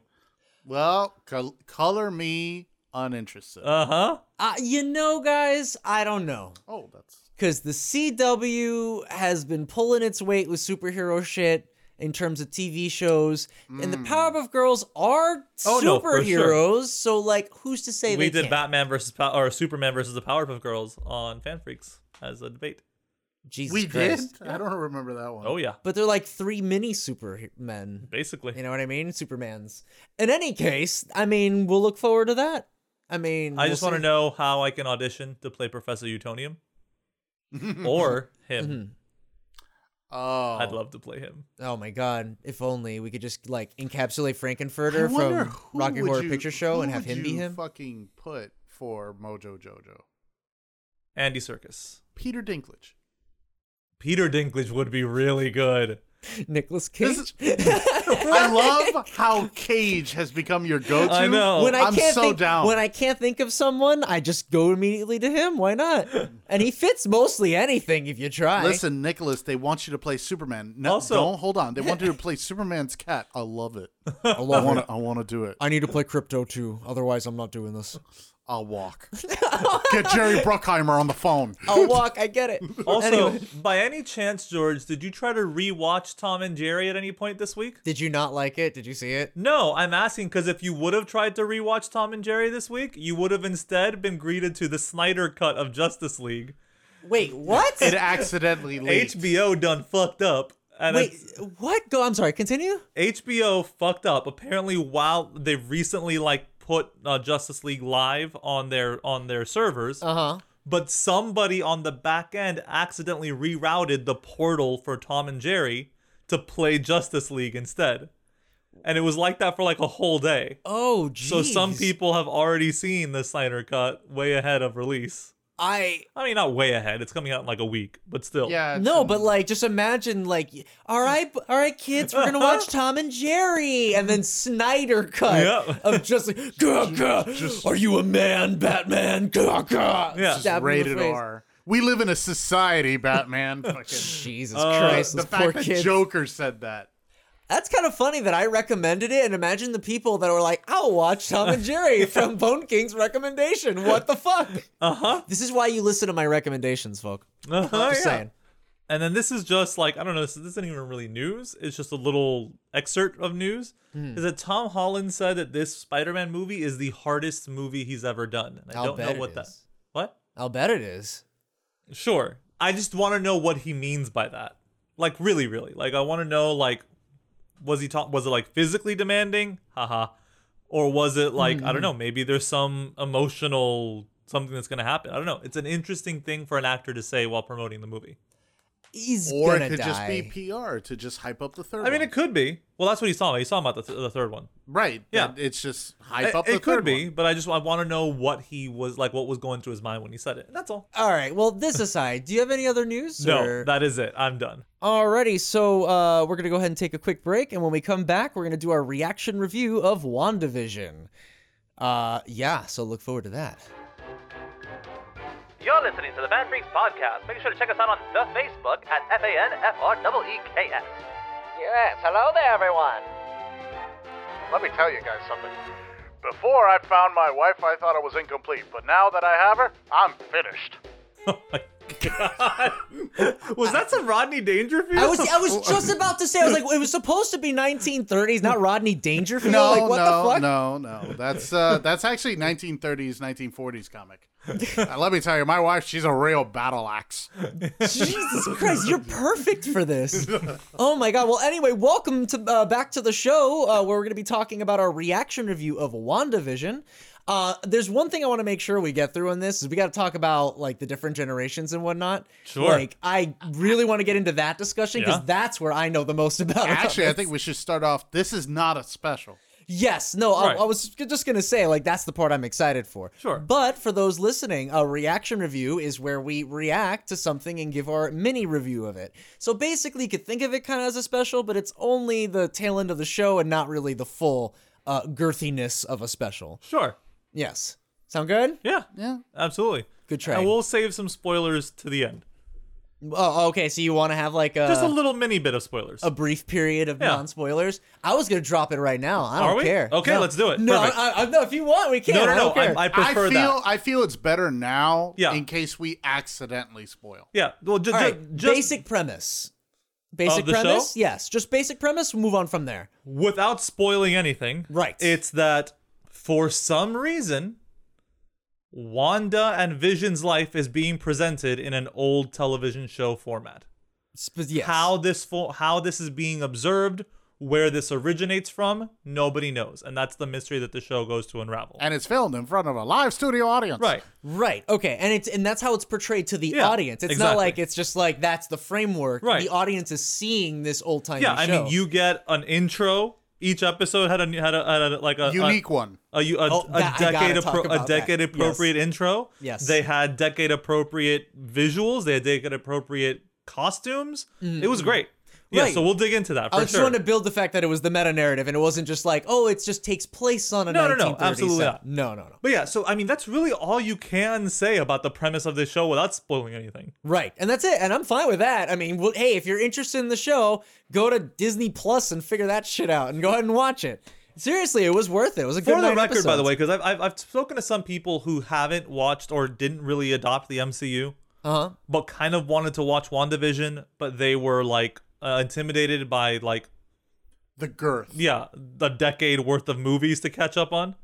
Oh, I guess. Just for the record, Marvel has released a series called Marvel Legends, where each episode, they're doing this specifically for this situation, where each episode is like an 8-minute refresher on a specific character. So you can watch the Wanda Maximoff episode, and it just shows you like a brief summary of what's happened to her starting in Age of Ultron all the way through to now. I wonder if there's one for Vision as well. There is. There's one for okay. Vision. There's one for Wanda. Really soon, the ones for Winter Soldier and Falcon come out. So is it weird that I just think, like, if you were to watch this show, WandaVision, without having any prior knowledge to any of, like, the Avengers movies beforehand, and you're discovering it with Vision, I feel like is also might be a cool experience. That's slightly spoiler. Well, is it really? Because what am I spoiling? The fact that Avengers happened? I don't think it is. Okay. Like we have to already. You guys even reach. brought up. You guys bringing up Avengers. Isn't that kind of already a spoiler in the first place? That's why I said spoilers from here on out, man. It's seeping in, folks. The real world is seeping in. It's happening. All right. Well, fuck So it. the Spoilers point being from here on that out. if you are intimidated by the fact that there's all this legacy of cinema Just to so catch much up media. on, you can just watch these episodes. It'll give you like the cliff notes of the information you need to watch the show and understand what's going on, which I think is really cool. It's nice for them to offer that resource. And it's just a solid 9 episodes. Yeah, which No is more, nice. no less. Just very concise. I like right. that a lot. So let's dig in. All right, I've broken the chain. So let's start with exactly what you wanted to talk about. Oh god, the decades. Yeah. I just love it. All right. So like I don't know anything about the comic. I don't know if the comic does this as well. And if I it don't goes know through the either. generations. I've never seen it done. I think this is based on the Tom King book of Vision. But I Vaguely. don't know. I haven't But read that's that not book. where this TV thing originated from. Right, but it's Vision being No, but okay, here's my initial question then, because this will start off everything else. The original comic of this WandaVision. Yes. I don't even know if that's what it's called. But like the idea where Wanda makes this universe for herself and whatnot, like that's House of M. What time period did they portray that in? Modern times. Modern times. Yeah. So they didn't even touch any of the older periods. First off, let's understand that to say that this is based on any specific comic is inaccurate. Okay, so Because from the get-go, it's closest to House of M, but only in that she remakes her own reality. That's the only thing they have in common. That's really Oh. That's it. Well, shit, I came into this expecting to learn so much more connections No. and shit. No. There's like nothing. What No. the fuck? No, this No, is because- Alright. this is actually like probably one of the few times in the MCU it is wholly original. I think so. I mean, I don't know if I'd say that because the framework is still there of the comic of her building a reality. Yeah. No, but the comic is But that's just different. it. The reasons for it are different. All of it's different. Because in the comics, it happens because Pietro dies, right? Yes. Right. So it happens because Pietro dies, and she doesn't like recreate a little neighborhood. She recreates the whole of reality, Earth. to make okay. it so that mutants are loved and accepted. And she makes a few other editorial changes also. Leave it to comic books to amplify the Yeah, stakes by like a million. Like, Of course. okay, Because sure. because one of the things I appreciate so much about that is that even though he's not a mutant, she still felt the need to improve Spidey's life in her altered world. This is in the comic. Spider-Man isn't a mutant? No, he's not. Okay, I would assume that anyone He's with friends with the superpowers. No, X-Men. what defines a mutant is specifically the existence of the X gene in your genome. So being it's born with it's exactly metachlorians. Yes. No, because it's not like little cells that live in you. It's a gene. But I mean, it's something in your body that allows you to do it. It's not specifically anything that you. Yes. All right. In got layman's it, got terms, it. yes. Yeah, it is. Interesting. It is something you have by birth, unlike Spider-Man, who got his powers from a radioactive. Also- You could just remove it, I guess. Like, Also- I take out your X genes. Sorry. Also, Spider-Man is a noted friend of the X-Men, Yes. and he's taught classes. Yeah, at the academy. So that's why I think it's really cute that when she has her moment to be like, I'm going to recreate all of reality so that mutants are loved by all. Oh, and Spider-Man too. Like, I really like that. Unfortunately, Interesting. that means I've talked about this before. Also, unfortunately, that also means that he gets to lose all the people that he loves all over again. Okay. Because when reality breaks, he keeps all those memories. So he has to Jesus. remember a life where him and Gwen Stacy were happy. They had a child together, and Uncle Ben was still alive. But why would he have to remember the same memories? Couldn't like Scarlet Witch by like that logic be like, no, Because Spider-Man, Scarlet you Witch forget doesn't the last undo it. She Wasn't it does- Doctor she- Strange? Yeah, Doctor Strange is the one that undoes it, and it's all because of Logan. fucking Doctor Strange cleaning up after fucking. Because what happened was is that shit. Mm-hmm. Logan's brain has been fucked with so many times that when he woke up in this new reality, he immediately was like, "This isn't right. This isn't real," and he started like waking people up to the fact that they weren't. So he starts getting an immunity or a resistance He to getting like mind immediately. warped. Yeah, basically, Jesus Christ. because his brain is so fucked Do already. you think like Princess Peach gets like a resistance to getting kidnapped if she does it enough times? Oh no, I'm being kidnapped. Like, But, and then but Bowser's like, I guess All right, not. we're getting All off topic. yeah, super. So, Decades. yeah, the Yes. decades. First, we have what, the I Love Lucy thing? Or Yeah, is so- it the Dick Van Dyke Show? Or a little bit of Well, both. look, it was important to set up because I just wanted to mention that Yeah. because I want to know where the framework started from. And if it doesn't even have that relation, then it's even more impressive. Yeah, I think it strictly comes from the fact that it's a TV show. That's it. Right, but hold on, wait. They could have easily just portrayed it in just a random ass regular sitcom, and that was the entire show I and know. run it with that. But they made an effort to make it a celebration Mm-hmm. of television, of the popularity of specific TV shows, what makes them like so uniquely Right. them that you can say, hey, that's this show, that's that show. Like when they started doing the Modern Family and the Office ones, I know I'm kind of skipping ahead a bit. Yep. You immediately go, "Oh shit, I recognize where Absolutely. that comes from." So I really appreciated that effort to portray generations from like specific hints from the classic TV shows. So yes, I'm sorry, I just want to say that because that is an extra step. They could have easily just went, "Nope, it's Do a you guys have a sitcom." favorite time period? Like in the show, Yeah. So it's the Dick Van Dyke one. the Dick. So the those first two episodes were really good, just because like that's such a distilled aesthetic that they managed to portray really well. Right. And they also managed to like poke fun of it a little bit in like, for example, like how they start off in separate beds. And then she's like, no, this is better. And like puts the beds together. Well, because that was an episode Yeah, of I know. the show, and then they were just replicating the shot. But I know. also the random digs at women. Yeah. And then there was just the cutaway. She's like, oh, okay, I guess we're just gonna, all right, that's fine. But like, my criticism from when I first watched the show still stands. Knowing that what happens at the Okay. end, she still kind of acts like, oh, I don't know what's going on, but wouldn't she know what's going on? No, but It's a traumatic event. The whole so she point is blocked she it. was in denial. She was allowing herself to fall into this fantasy. I see. So she's hesitant, and Yeah. that's what her awkwardness Yeah, in like- that. Exactly. Okay, got like it. the show is really just a parable of the 5 stages of grief. Yeah, Right. for sure. I guess my whole thing is I was like, if you're designing this world for you to live out your fantasies, like, I just thought she'd be immediately in it, but then I guess, okay, no, she's easing her way into it with Right. this. Okay. Well, because and I also feel like because if she was immediately in it, that's almost an admission of guilt. Like that's her accepting that I'm doing this to people, whereas the hesitance kind of plays along with her ability to deny that she's the cause of all this. We kind of see it right in the beginning, Yeah. during the dinner with the boss. Yep. right. With Mrs. Hart, who says, "Stop it, stop it, Uh-huh. stop," and just repeating that and looking at Wanda. Yep. No, right. And the hints are there, especially on rewatches. It's just like. Oh, again, you're yeah. rewatching it? Well, I rewatched a couple of the episodes in preparation of this, of course. So that was And okay. Mrs. Hart was Kitty Foreman, Yep. which is great from that that, 70s show. yes, that was great. It was She so actually weird. got pretty good billing on the Yeah, credits. she did. Yeah, all right. Well, before we continue there, what's the next generation? So then we moved Star Trek? up to. Oh, Oh, we should have that'd had be a Star great. Trek episode. That would have been great. That was another thing. Yes. So episode 1 was the 50s, and then episode 2 was the 60s.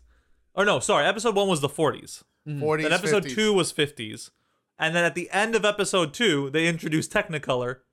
And that's where we transitioned solidly into 60s, early 70s TV, Right. which was great. That was such a cool moment. Like all the colors spreading all around them, the furniture changing, all of that was dope. I love that. And the progressions of time, like Yeah. it was basically paced very well, and the commercials in Yep. between were also of that era as well. We'll talk about those commercials too, because those commercials were more than just random bits. They were important, which is really cool. Yeah, when you start watching those kind of things, you look for metaphors in everything, and it's like, yep. One particular commercial is very on the nose when you watch, considering the last episode. Well, of course, by that shark point, episode, yeah, or the shark commercial. Because then we had 80s. What did they do for 80s? I don't remember. Was it the Full House one? No, they had that. They did that for 90s. They did Full House and Malcolm in the Middle. I was gonna say 90s. Malcolm in the Middle was 90s. I thought that. All right, yeah. No, yeah. they did both of those. They almost perfectly recreated several parts of the intro for Full House for the 90s episode. Hey, but that's the thing. They recreate shots and kind of mimic things in like the theme songs, but in an off-shooting way, so that it's not exactly it. And then for 2000s, we had a bunch of other things, but Modern Family. The Office, and then Modern Family. It was The Office hard. and Modern Family specifically. Super hard. Everything with Wanda at the house was Modern Family. Everything with Vision and going back home was all fucking The Office. To the point where the theme is like exactly the same. Yo, for sure. Yeah, they did the Scranton theme perfectly. And I yes, Elizabeth Olsen deserves a lot of accolades for this role. But I think she deserves an Emmy alone for her imitation of Julie Bowen in Modern Family. Okay. So it's Claire. No, it's Claire. It's Claire. Like they wrote her as just being even Claire. Julie Bowen commented on it, like on Twitter. Was she not in it? Because I thought in that last shot, No, I know I thought I saw her for a second. But all right, fine. She's all right, not. fair. But yeah, the Julie Bowen, the actress who plays Claire on Modern Family, she commented on Elizabeth Olsen's impression of her, and she loved it. And yeah, I think she deserves an Emmy just for that. I mean, I feel like we're a little bit robbed of Vision Phil Dunphy. But I mean, whatever. We'll roll with it. We got Jim. I actually think if we were gonna start throwing out Emmys here, Paul Bettany. Oh yeah, he brought heart. He brought warmth to the role. It was really great to just see him. I don't want to say decentralized, but like kind of like breaking down, so to speak, just everything. Okay, this doesn't seem right. Yep. Why is this the only thing I have in my closet? Why is this? Okay, Wanda, what's going? Like. Just becoming aware and just the way it works. Also, the Shippa thesis. Oh, yeah. That's hands down. We will get there because that is... Yeah. But I kind of want to piggy back off that because you made a statement a long time ago that's like they're so lucky they got him when they did. Yes. Because he was able to play all these characters throughout all these movies. And I heard that statement, and now after seeing this, I'm like... Yeah, and I even think he could surpass someone like Robert Downey Jr. if they wrote him more prominently. If they didn't give Vision such a refined, kind of restrained role. And in this, he's able to explore those avenues. So he's incredible. He's very good. Okay, so let's get into the meat of what actually happens in the show. So yeah, we went through all the generations, right? I mean, that ends there essentially. And because then after 2000s, the whole charade is over. The whole charade breaks down completely, and then it's just shit that happens. So the last two episodes, it's just not really generation. Yeah, exactly. And just to end it, I really appreciated the effort to do that in the first place. Well, we'll get back into that. I just want so just to cement it. So Wanda is overtaken by grief, and over the death of, to some extent, her brother, but also primarily Vision. Yes, watching Vision die twice. One of them she killed him. One of them at her hands. Yeah. Only to have that undone and then watch him die again. Yeah, Infinity War was a dark movie. Then we find out that she goes to recover his... Which this is a really interesting twist for me. Because I thought, okay, so she recovered his body, and then used her powers to bring that body back to life. That's not what happened at all. Instead, she went to where his body was and couldn't feel him there. Which is a really powerful moment, I thought. Right, because a lot of people shown through previous films, Civil War. Yeah. I think Age of Ultron, where it's just, I feel you. Yeah. And that's the so that moment where she's like touching the effectively dead head, like the decapitated head of her lover. But like husk, not even a decaying body. He was gray, right? Because he controls his color, right? And I assume the reason why she couldn't feel him was because he was not organic in that way. So it was just like, oh, he's decommissioned, as the guy stated. So I can't even feel. It's just parts here. Well, I think also part of him was the Mind Stone. That's true too. And that is gone. And it's absolutely not there. Also, one quick thing on that exact same scene. Yes. There's a trailer cut, or like they cut to commercial. It's right at the end of the episode. And there's one thing, it's like, but that's the thing, Wanda, he's not yours. And then the episode ends. But when the rejoiner happens, that's the thing, Wanda, it's not yours. He's ours. And I'm like, you fuckers. Yeah. You added that fucking in just to be like, oh, okay. So that's why this is all happening. Right. It's because she is overtaken by grief, and she's sick of and then there's also grief earlier in her life, what happened to her parents. She's nonstop trauma. Yeah, exactly. So she recreates this fantasy world that she can live in, which is a great concept, taken from House of M. That's the part that's taken from House of M. But the way they did it on this show was just so cool. Right. I love the, hey, here's a reality, but something's happening in the background. Like, I love that feeling of, like, where we get to participate in the illusion for a little bit. Right. So this is where I'll interject with diegetic audio and diegesis. Okay. So when you're watching a movie and there's a sound effect that only the audience can hear, that's non-diegetic. Right. And so they kind of blur that line a bit to where some characters start reacting to things that are supposed to be non-diegetic, and that's where a lot of the surreal aspects come from, where I wouldn't say it's not surreal as it's off-putting. Right. It is specifically supposed to be like, hey, like, nothing is wrong with the dialogue per se, other than, I guess, repetition for really cementing it for people who aren't getting it. But, like, that's the clue. As you mentioned, things are off. So, yeah, just want to mention non-diegesis. But, I mean, where do we, like, there's so many things to talk. The commercials. The commercials were awesome. Yes, they were. I think Hydra soap was really funny. Well, see, so here's the thing about that one, too, is that also, like, is a reference to Agents of S.H.I.E.L.D.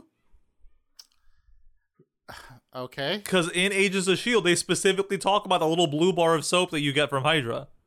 Like, it's a very specific reference. So I'm like, Marvel needs to fucking make up its mind on the canonicity of Agents of S.H.I.E.L.D. Like, really. Yeah, I mean, is it not canon? I thought it was. We don't really know. Because the events, especially, okay, let's get into the spoilers. Well, no, we'll get there. But there's. I thought we were. I thought we already were. But I mean the end episode, because the Darkhold is in this show and Agents of S.H.I.E.L.D. Okay. But which is the missing book in Doctor Strange. It's the book. And in Agents of S.H.I.E.L.D., it's kind of does its own thing. It's very separate from what happens here. I thought it was just a MacGuffin Dark Tome. I didn't think it had a huge. Oh, no. The Darkhold is like a legitimately established thing in the comics. Okay, because she calls it Book of the Damned. No, but then she also calls it the Darkhold. The Darkhold? Darkhold, yes. Okay, I don't remember that, but sure. All right, I'll go with it. So first things first, I think we should just come out and say it.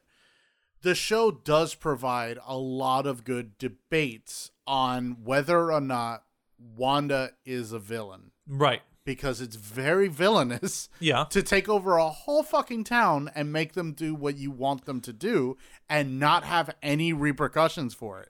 Especially since the show 100% establishes that these people are in some kind of pain. Yes, multiple while this times. is happening. Yes. So I said, not publicly, I should have said it publicly, but I said privately in a group chat, I don't think Agatha's a villain. Instead, she's really just an antagonist. Okay, explain that. Okay, what exactly did she, aside from killing Sparky? Let's talk about who Agatha is, because we haven't even talked about her. Oh, Agnes. So Agatha, throughout the decades, throughout the show, she has the stereotypical nosy neighbor character. Right. And we get the idea that there's something else to her. We just don't really know what it is until probably the Halloween episode, which is where we start figuring out, oh, she's clearly behind this in some way, shape, or form. Right. So yeah, she's that. We are led to believe that she is a participant in the illusion. And she gets revealed immediately after that episode as well. Yes. So yeah. But we're led to believe that she's a participant in the illusion. There's even a scene where Vision finds her at the edge of the hex. Because that's something else too that I thought was really fucking creepy, was how the hex like the illusion of the hex, meaning the parts that everyone is playing, it starts to fall apart the further away you get from Wanda. Right. The further away you are from Wanda, people are just kind of standing in place. Like they're just waiting or just repeating an action. Yeah. And you see tears going down their face. So you just Torturous. all of a sudden are like... They're like actors waiting on their mark. Yeah.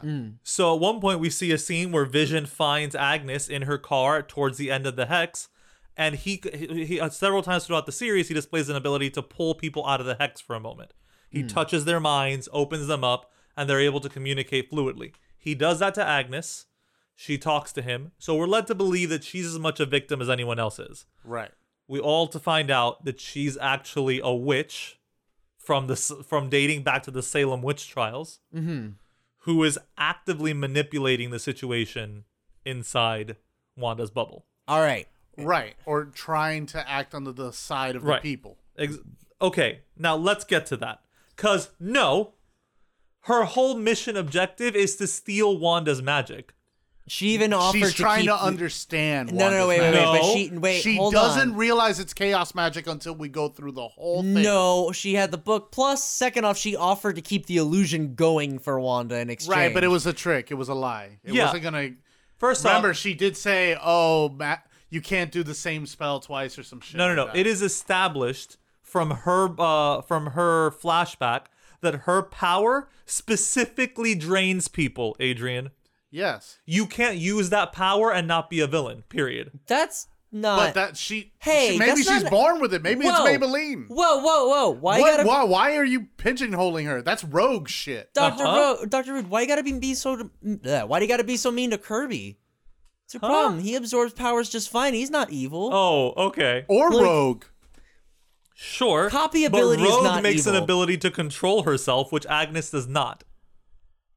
Well, I mean, the one time we see her get attacked, it's her being defensive and taking the power. And she says, you see her say, what's going on? She looks shocked. She doesn't realize it. I will say, though, in terms of writing that character, and I have no connection, I'm just saying, like, they kind of had a weird thing where she was in control, not in control, and she used to play with that. I agree. And then in some instances, you're like, oh, she was playing there. Wait, was she playing there? I don't know. Also, it's not really sure. She concretely establishes that Wanda alters reality and has actually created a living Vision.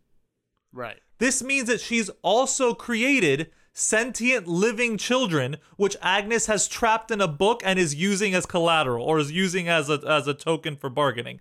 That's villain. So period. I'm sorry, you don't know what those kids are capable of. Doesn't matter. They're kids. That's what I was supposed to get, that they were in the book? Yeah. Did they just show their echo effect off screen? I have no idea where the fuck these kids Yeah, were. And then they're on the leashes in the fucking quote, yard. Unquote, implied that they're in the book because it's glowy. Yeah. Okay, I did not. All right, okay. And so then this show really has two villains. Because I'm sorry, I can't cheer. Like, I get what Wanda's going through. We all sympathize. Right. And as Monica said at the end, if I were you, I'd probably bring my mom back. But to hold a fucking town hostage for I don't know how long. Okay, but here's the thing about that, though. Oh my god, this is a big debate. A little bit. It's not huge, but hang on. But there's a matter. There's one important thing to consider, and that's context. And that's that Wanda truly didn't know that she was hurting people, and she was sad, dude. Sad. Yeah. So that excuses No, torturing it doesn't people excuse for it. 3 But I months. think that plays more into, if anything, Wanda was more of a antagonist versus a villain. It's that she was Then doing who's the protagonist? Vision. See, I was thinking it was Agatha. Because it was Agatha all along. No, goddamn. Also, real talk about that theme. Everyone's like, "Oh my god, it's so well made. Okay. It's not that amazing." great. No, it is a great theme, but I like the Munsters theme too. Like, Yeah. it's what it is. Yeah, of course. It's a great theme song. I'm not losing my fucking mind over it. No, just it was saying. just it was a great homage first to off, the Munsters. Well, it also is carried so heavily by Catherine Hahn's incredible charisma, because she is charismatic as all fuck. But she really does. It's mainly a male chorus for the majority of the song. She does trills at the end, and those are really good. But everyone's all like, "She's super amazing." I know. She's barely in it. Like, But I hear yeah, you. It's a great theme song too. I think it's unfair. Like, it's not to say that Wanda is without blame, but she is not doing it on purpose. She is not hurting people on purpose. No, I get But that. she's aware of it though. Look, She's aware that people are playing the role, but she's unaware of how much it's hurting them. She says it. She's like, no, you're all safe. I've made your life happy. She thought that her happiness extended to them. She thought that she took everybody and put them in this also, idyllic she didn't life. listen to Vision after Vision did it to Absolutely. I mean, his that's coworker also friend. kind of signs of sociopath, you know, like, Well, I it's- cannot empathize with someone not having free will of their own. Well, it's that. Well, that's part of the discussion of what does grief do to a person. That being said, I'd like to just say here, mostly I'm playing devil's advocate. It's a fun, if anything, if anybody walks away from this and isn't really like enthused about the MCU or something or these characters, it's a good thought experiment on ethics and what is morally correct or whatever. Absolutely. And understanding. You're 100% right. Context matters. That being said, I think the last 2 episodes of the show hurt the show because it feels super hollow at that point. It hurt what it was doing. I enjoyed everything. I was like, yo, this is what I'm here for. Right. This is what I want. This is what I want. And then all of a sudden, it became a stereotypical, almost MCU thing to just do. And listen, I get it. She faked out Agatha. But the main problem I have, it ripped off Hulk 2003. Remember in Hulk 2003, Nick Nolte, the Cloud, fucking dad, was like, give me your power, son. And Hulk's like, take it all. And he's just giving him radiation. And then the dad's like, no, this is too much. You kind of have that, but with a twist. With a little twist where Agatha thinks she's in power, but then, oh no, the Hex has the runes. Yeah.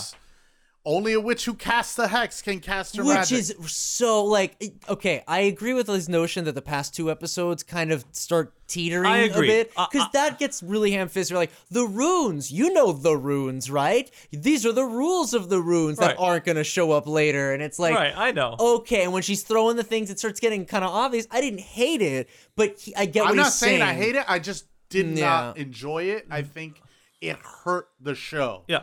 If anything, I'd argue while 9 episodes is good, But it ended right at the right point. That's it. Like, I'd argue if it had another hour to breathe, where you can breathe and relax with this and kind of elongate a little bit, kind of show it a little more. I disagree. All right. I'm sorry, only because like it was teetering, and any more time it would have fallen. So like it was starting to get kind of cheesy. So I was like, all right, now is the good point crescendo. Agatha and Wanda's confrontation is the low point of the show for me.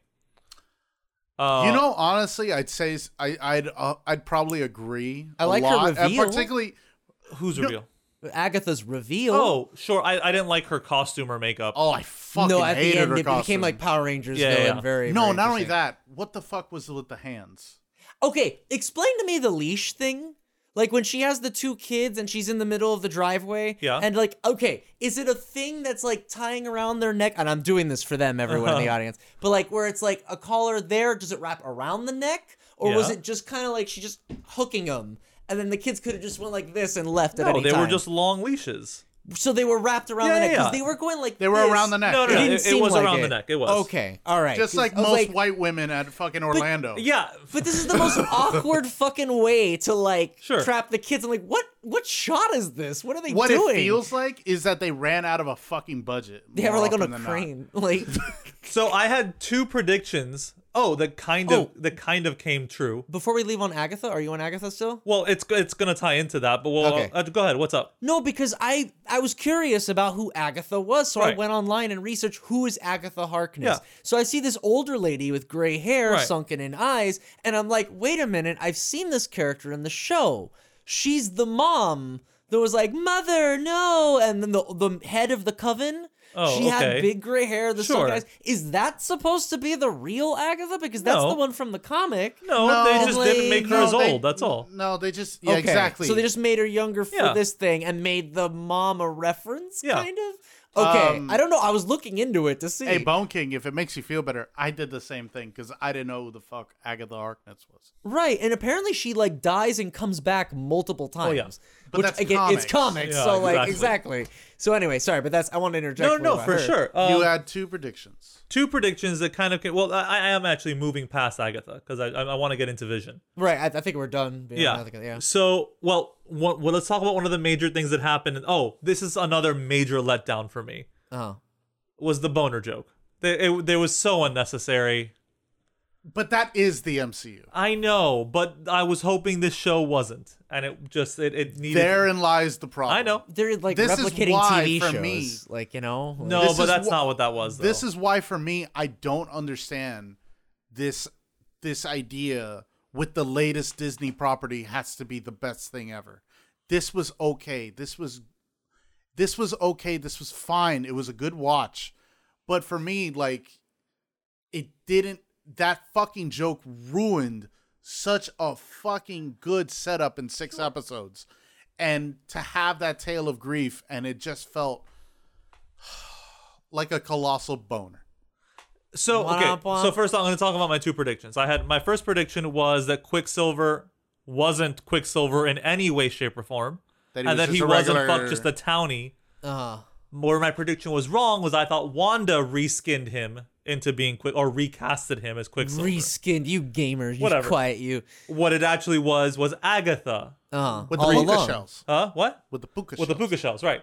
So dumb. Recasted this random townie as recasted Ralph Bonner. And that plot line got wrapped up really Yeah. quickly in like 2 seconds. Yeah, because we can talk about fan expectations a little later, and your point on that also. But so that was one prediction I had, which turned out to be mostly true. Right. Another prediction I had was once we saw the.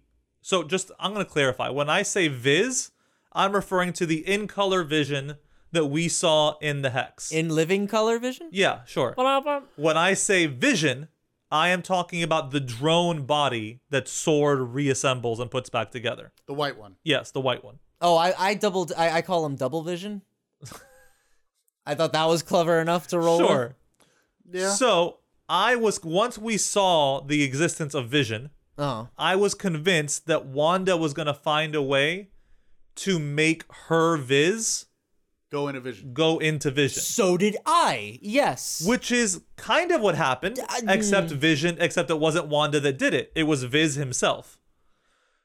I think that is the highlight of the climax of the series, is the Viz versus Vision confrontation. Which was arguably the most Vision way to end Oh it. yeah, Like- for sure. Very creative So- too. I like so- that. Well, sorry, real quick. I'm sorry. One thing I want to talk about was how much of a masterclass Paul Bettany is at trolling his audience. Uh-huh. From like the beginning of the series, he was doing interviews about how he's so excited to work with an actor. There's an actor he's always wanted to work with throughout his career, and he was talking about himself, which is great. Jesus Go. Christ. So I wanted to say, way back when I saw Doctor Strange at the movie theaters with James. Yeah. And one thing we walked away from with that movie, which isn't critically beloved, Sure. but the audience loves it, I did not like it, yes. was the ending, was of the final battle with Dormammu. Dormammu! I've come to make a bargain. I've come to bargain. I've come to make a deal. Dormammu. That was the most strange Yep. Doctor Strange I thing. loved it. That's something both James and I wholeheartedly agree, because if you know Doctor Strange, that's the type of thing he is. So when Vision started the fucking ship of Theseus conversation, and they're just floating, and they're just having this argument, and to have it at a library, just more like, oh, for fuck's sake. So wait, let's break It's down such exactly a what happened. Vision All right. masturbation scene. I like the vision scene, the double vision scene, a lot more because it's a battle of logic. Yes. They're talking to each other. One of the other. That's But him. this Doctor Strange scene, he's just killing himself multiple times. And it just kind of comes off as throw yourself at the problem a shit ton of times until it works versus actually logically figuring it out. But he's not killing himself because he has the time stone. But it is. He's dying and coming back. He's not actually dying, though, is the point. You can't die and then activate the time stone, George. But either way, he's resetting time over and over again, so he's still throwing himself at it until it goes away. No, But he has the opponent in a lock at cost of himself. That's the legitimate solution, though, is wear your opponent down by being more annoying than they can handle. Cass does it in Supernatural. But I feel like that doesn't really stop the problem as it just goes, okay, well, I'll come back when I figure out how to deal with your nonsense. Like, That's not what it was, though. He had the plan going in. Okay, He's like, I need to make Dormammu like how do you get a god to do what you want? Oh, right. Don't give him an option. That was the plan. But it's a god. Sure. So, like, okay, when we do a versus on Doctor Strange, we can go more into this. All right. I just felt like that ending teetered Wow, out. I did not know we were going to have a versus I on guess Doctor I so. Strange. didn't either. I was just saying. So, Sword reactivates the body of Vision. Right. I forget, they said they figured out how to do it. She did something. Yeah, but some sword agent comes, Hayward, we've activated him. Right. Oh, finally. So let's talk about the difference between the two. Because like I said, I thought that she was going to bring Vision's body back to life, but she doesn't. She even tells him, no, I made you a body of wire and metal and bone. And that's who you are. You are the Vision that I knew.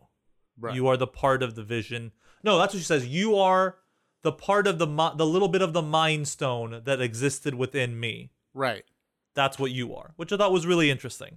But then that Vision, her creation, her manifestation, faces off against the reactivated, technically now soulless body of the actual Vision, who is presented in an all-white kind of statuesque form, which is really cool. I just really didn't like how he fucked off. So they don't explain that. He just fucks off. I know. And they don't do anything with it. I know. And not one of the two after credit spoilers did anything. Yeah. Yeah, because I'm waiting for both of them, and neither of them, and that's the most important So they thing. have a one. fight.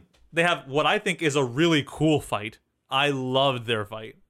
Oh, between the two of them? Yeah. Sometimes the CGI didn't look great.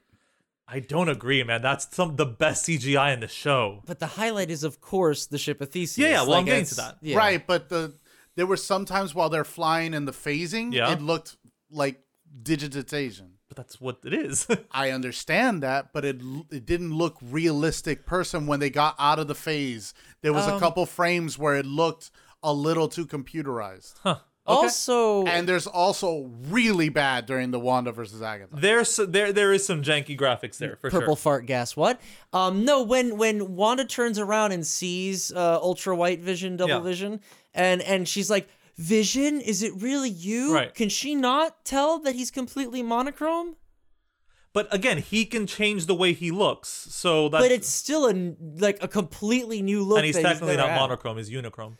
Unichrome, all right, Unicron over here. But I'm just saying, like she should be able to be like, that's a new look. What's Sure. up with that? But she's just like, But that's why she's yeah. like, is that you? She's not like, oh, hey, Vision, help me out here. But it's just so bizarre because Sure. she knows the Vision that's there. But I liked the choreography of that fight, though. The Vision versus Vision fight. Yes, it's really well choreographed, I feel, because of the phasing, The phase fighting is so cool. Yeah.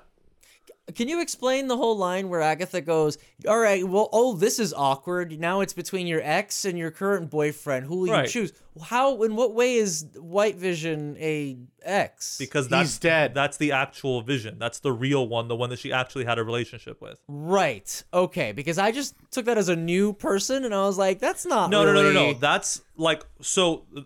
It Thanos, is exactly the old body. Yeah, Thanos rips the reassembled. mind gem out of Vision, leaving him dead. Right. Sword recovers those remains and works tirelessly to bring him back as a weapon they can control. But Ship of Theseus, that's not her ex anymore.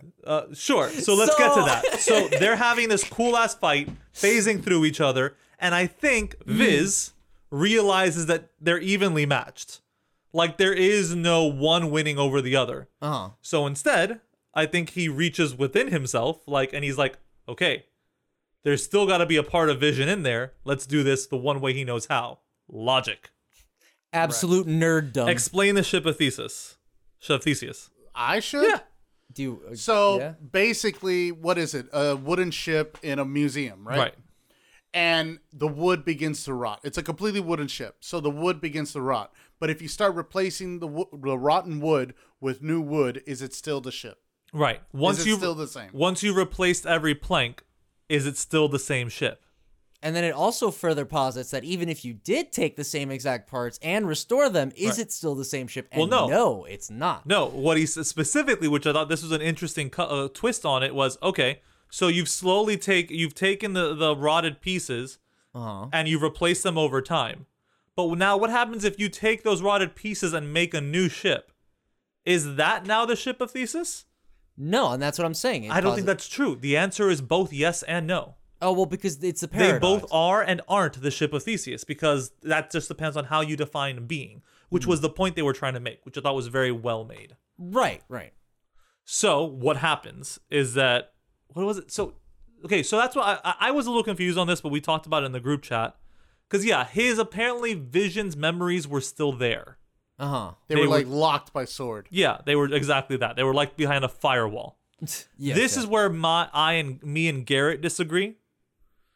So another Capes and Co-host alum. Yes. Garrett, so what happens is Vision, the white Vision, allows Viz to touch his brain, theoretically, I guess, to reactivate those lost memories. Yeah. And then we see like a montage happen. And his eyes change. And his eyes change into a more human-like eye, indicating there is some change. Yeah. Whether that's, now Garrett brings up a good point, is this just going to be a soulless drone who just now happens to know that information? Or is this going to be Vision again? We don't know. No, I mean, obviously they're going to unlock his emotional circuits and he'll love again. Like, they're not going to have him. But that lies a great idea, a great conversation, a great debate of what constitutes a soul. Yeah. You could go real Philip K. Dick on this and sure.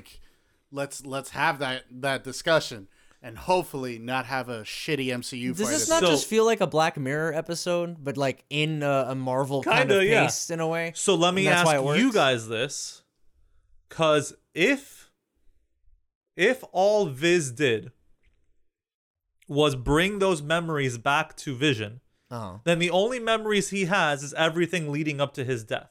Right. Leading up to Thanos removing the Mind Stone. And the resetting, right?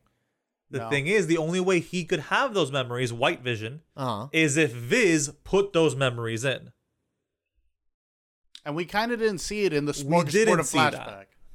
We just saw everything that led up to the whole thing with him and Wanda. Yeah. Yeah, he only gets that scene. So then he sees himself dying, and then that's it. So, again, it's two things have happened there. Either A, we have a Vision who only knows the memories up to his death.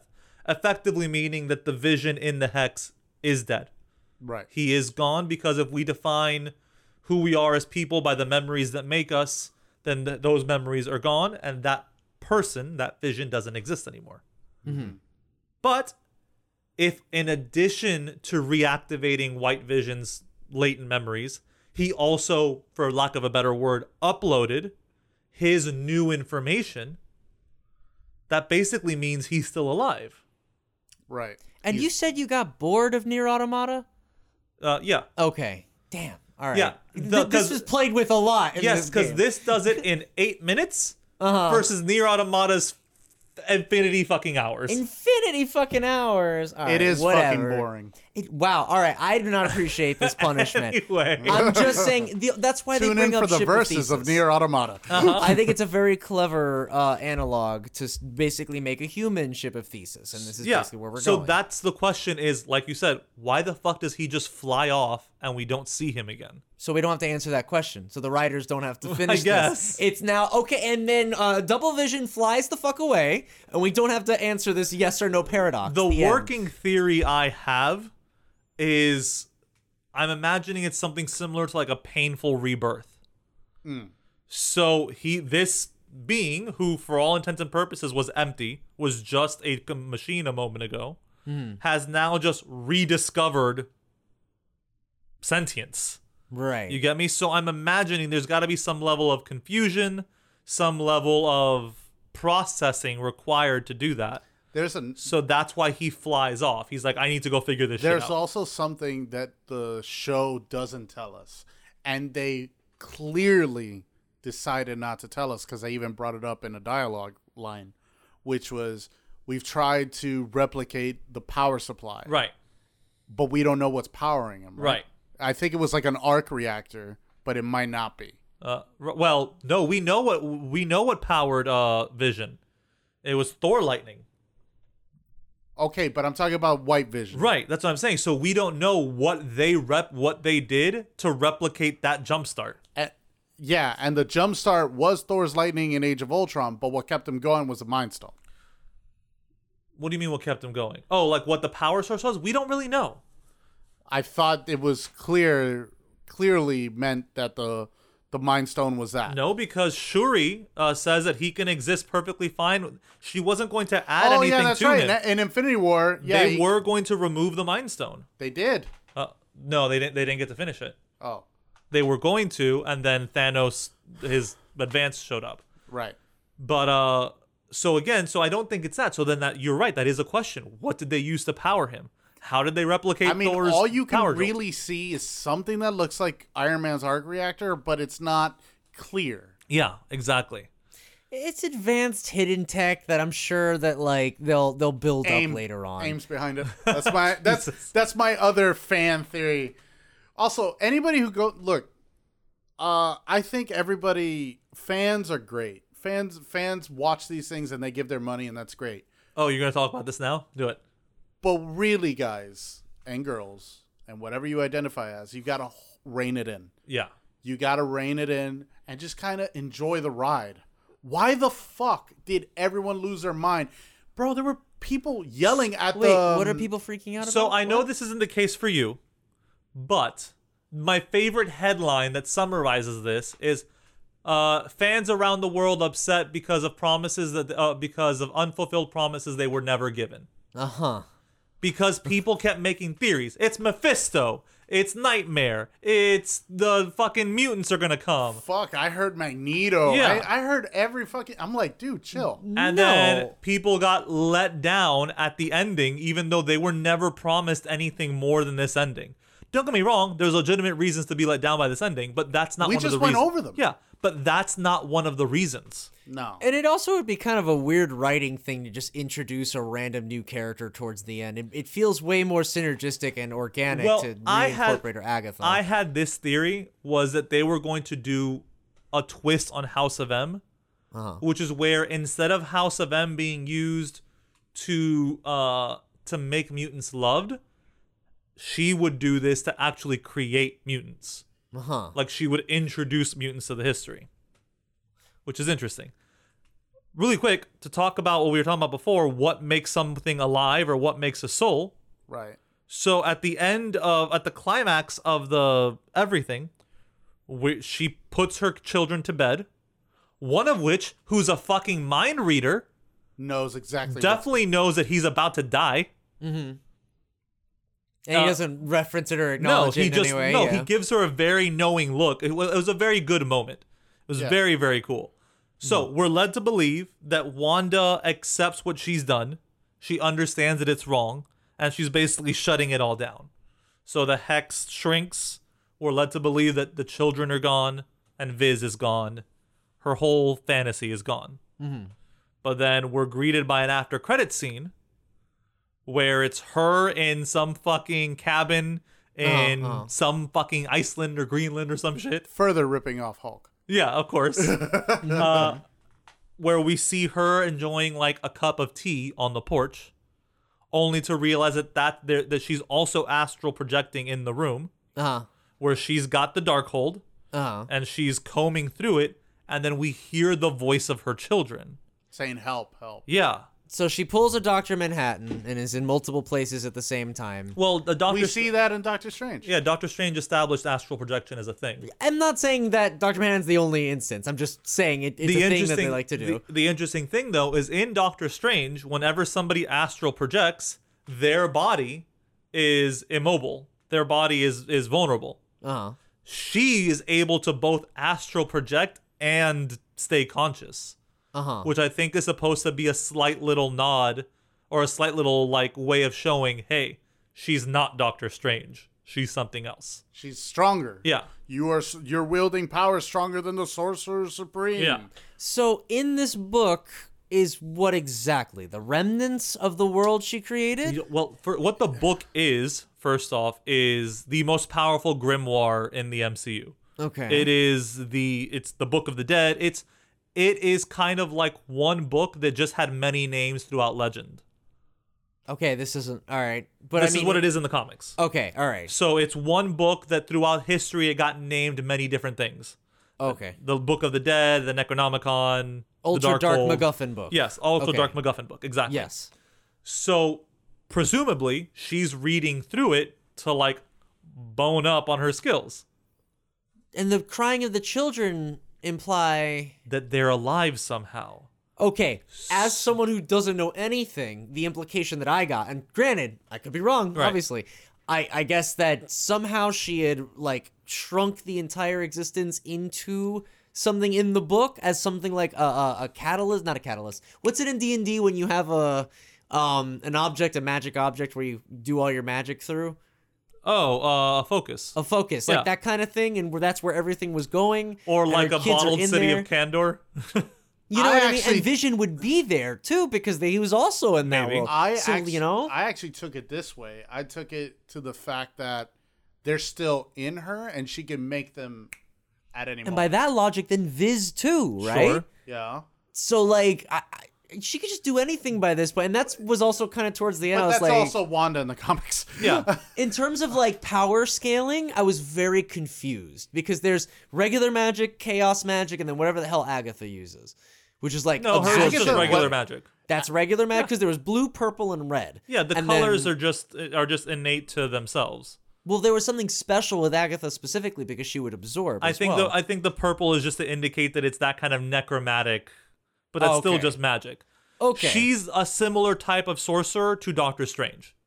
Okay. Agatha and Doctor Strange are in the same realm of magic. When we start getting, because that's the thing I'm starting to get To use confused D&D about. terms, Yes. they're what you would call wizards.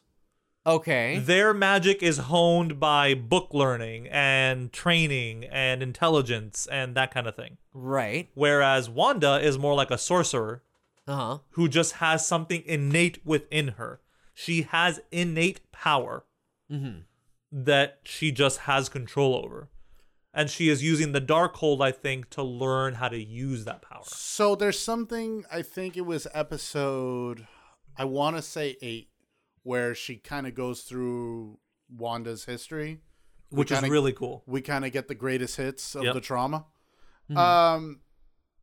But we get to see actual Scarlet Witch, Yes. in the Mind Stone, kind of Right. coming to her. Granted, my knowledge of this level of Marvel is very small. Uh-huh.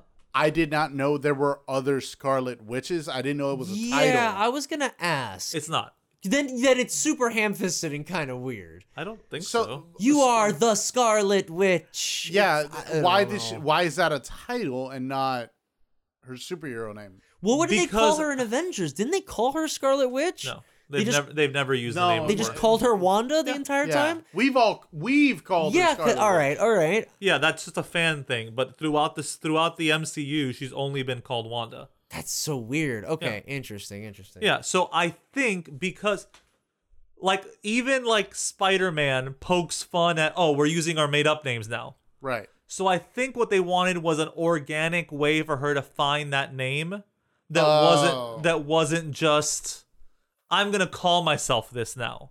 You get me?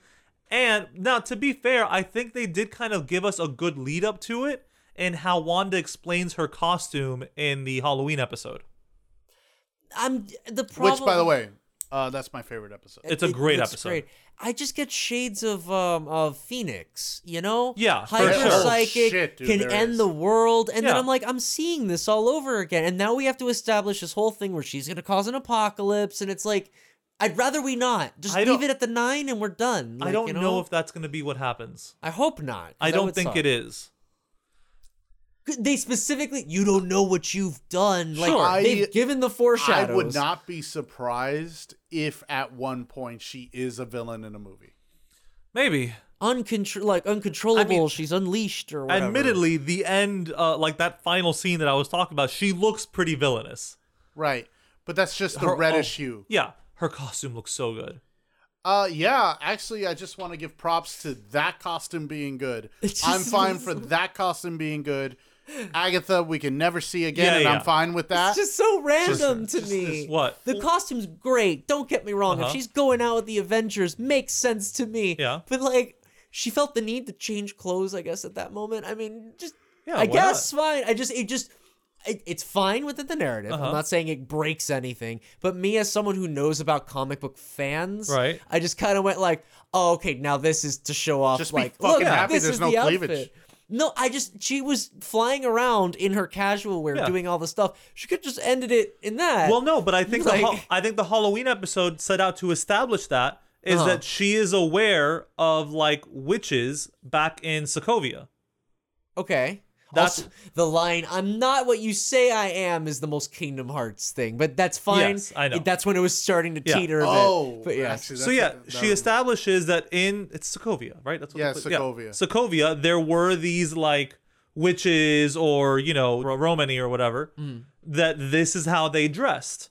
So I think when she set out to embrace her role as the Scarlet Witch, she just took inspiration from that. Is that what I'm having gaps in my memory because I don't remember that at all. But I mean, she did have the Halloween costume. Yes. They definitely built it up. Yeah. And it was a clever reflecting shot or sort of like parallel Sure. shot to when they're walking home. Yeah. It's kind of a reverse thing of the Halloween that they're wearing the real costumes. But anyway, you were making a point. I apologize. No, that's fine. I lost it. Oh my God. I'm so sorry. But Oh, no, here it is.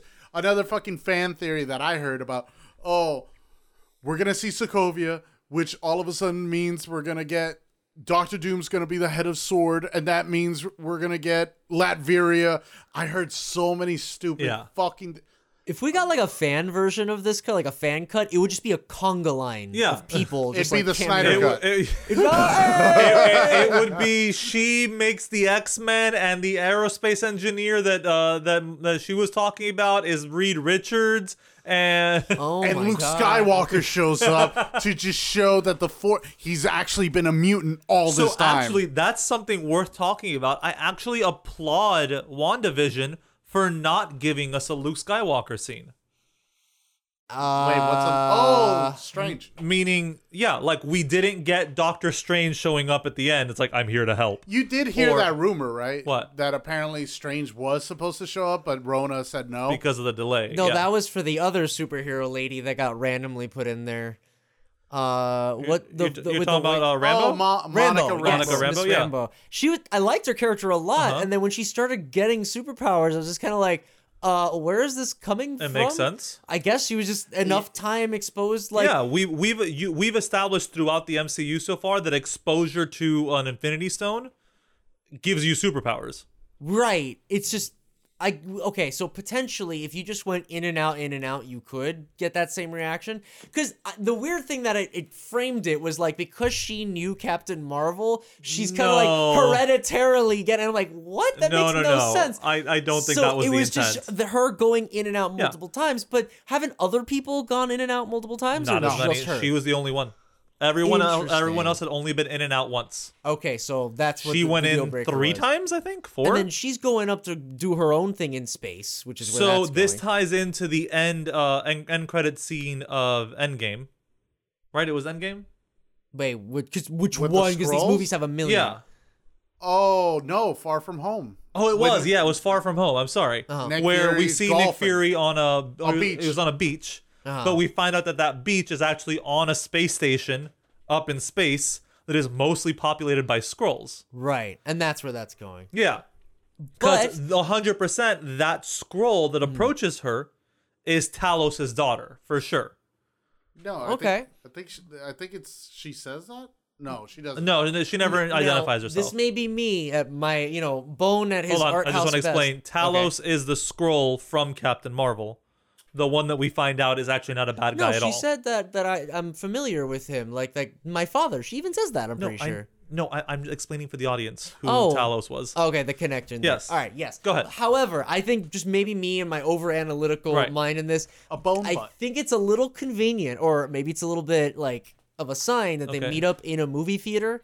It could have been anywhere, so are they trying to say that it's a movie that they're setting up? Maybe. Because I just thought it was kind of, they're waiting for you in the movie theater. And Oh, I'm no, like, she actually brings her in there. no, I got that. Yeah. But like, why? It's such a weird specificity. Specificity? Specificity. Serendipity specificity. So I think You it's because it's an empty building at the moment. Like that sure, also. but there's a diner.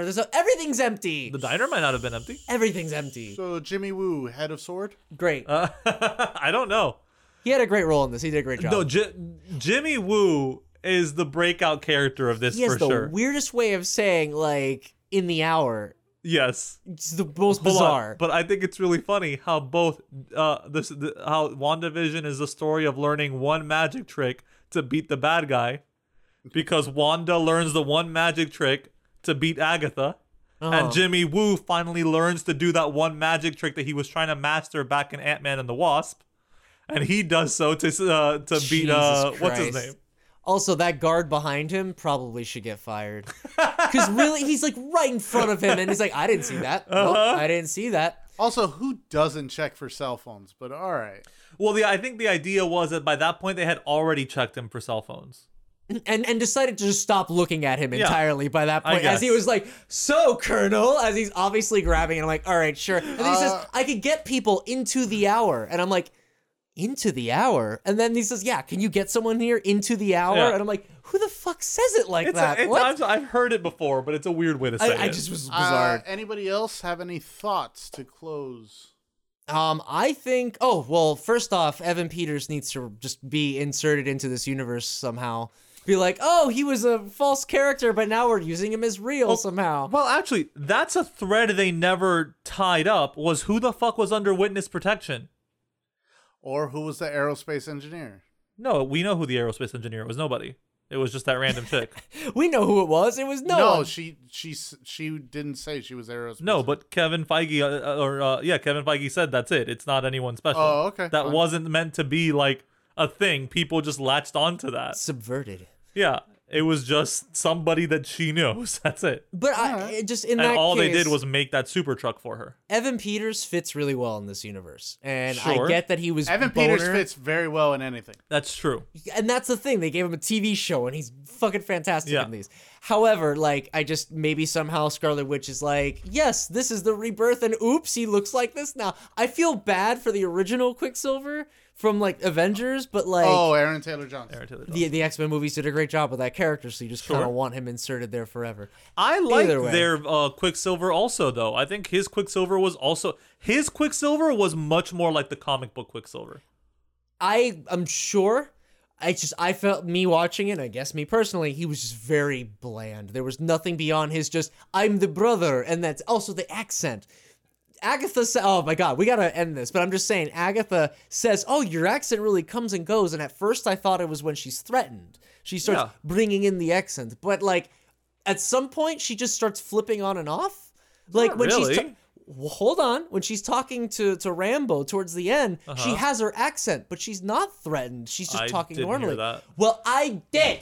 I'm just saying. Hey. Wanda. You keep saying, no, Wanda that's not what does happened. have- That's not what happened. Elizabeth Olsen does sometimes pull a fucking accent out of her Sure. ass. I'm not saying that, like, it was just, look, it didn't happen super often. Right. And it was more so when she got upset. But I guess, like, at some points, maybe they filmed that earlier on and they weren't really like, oh, wait, we're only Maybe. doing that for this. And they're like, oh, okay. Because it's literally like one or two reactions where I'm like, why did you say it that way? Because normally you have an American accent. But they also commented on it. Like, even Evans But they Peters acknowledge Quicksilver commented on it. But they acknowledge it multiple times, so it's fine. I prefer Evan Peters Quicksilver. I just think he just has way more charisma. Yes. But Quicksilver isn't charismatic. He's an asshole. But we need a charismatic Quicksilver. He was don't a think we charismatic do. asshole in Evolution, at least from what I remember. He wasn't really an asshole, though. He was a douche.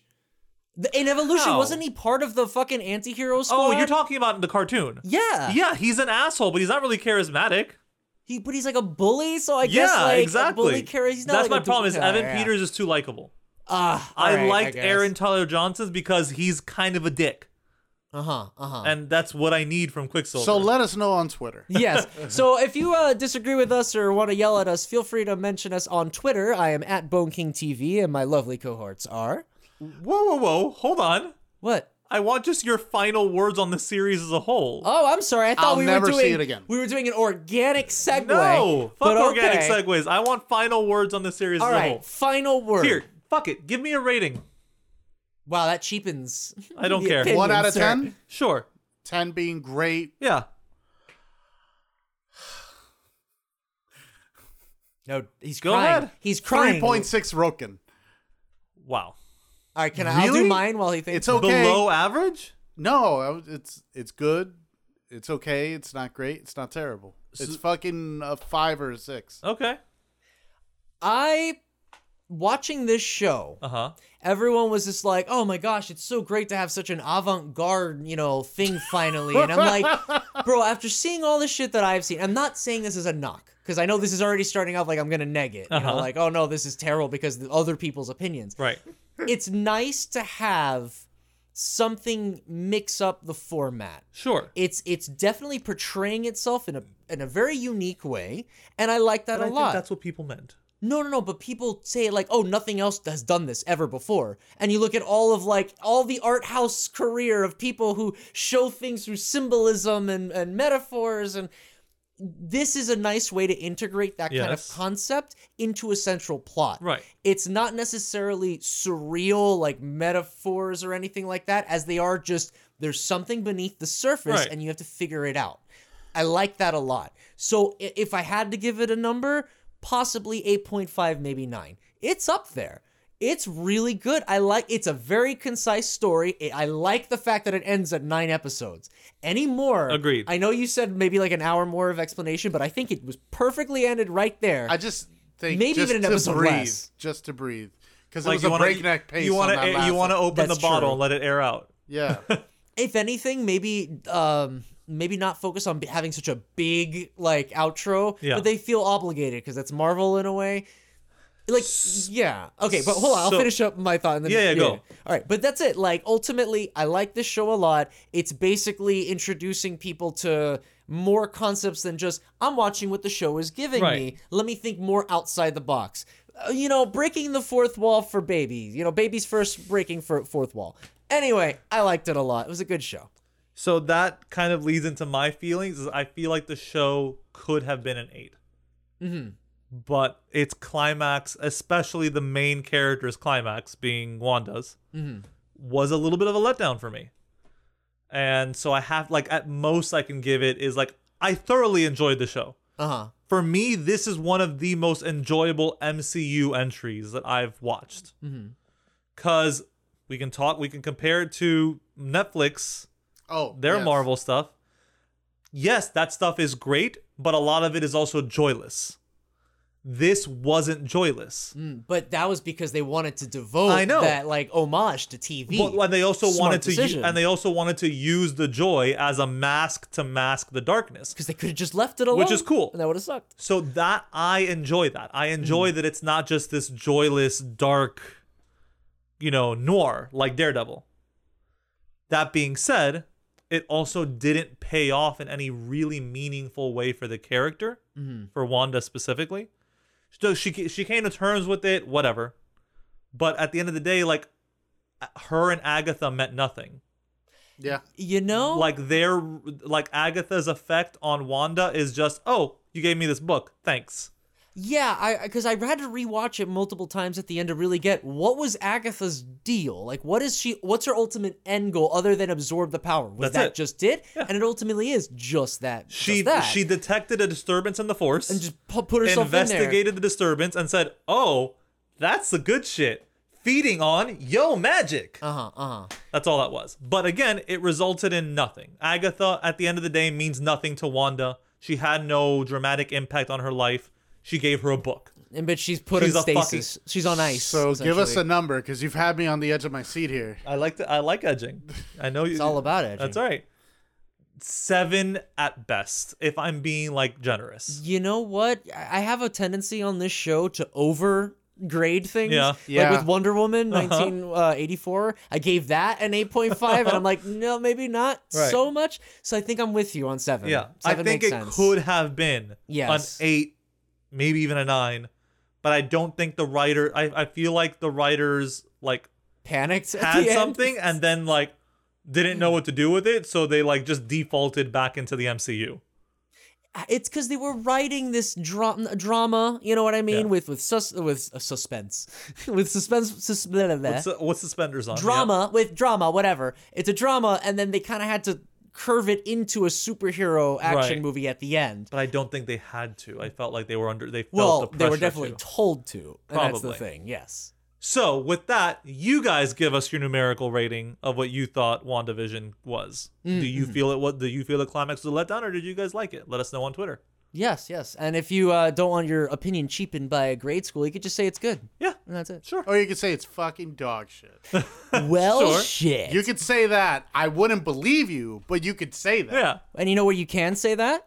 Over at the Fan Freaks Facebook. That's FANFREEKS Fan Freaks. And just to reestablish it in case you missed it before, we are on Twitter. I am at Bone King TV, and my cohorts are Adrian Doodliness on Twitter, Adrian MDOD on Instagram.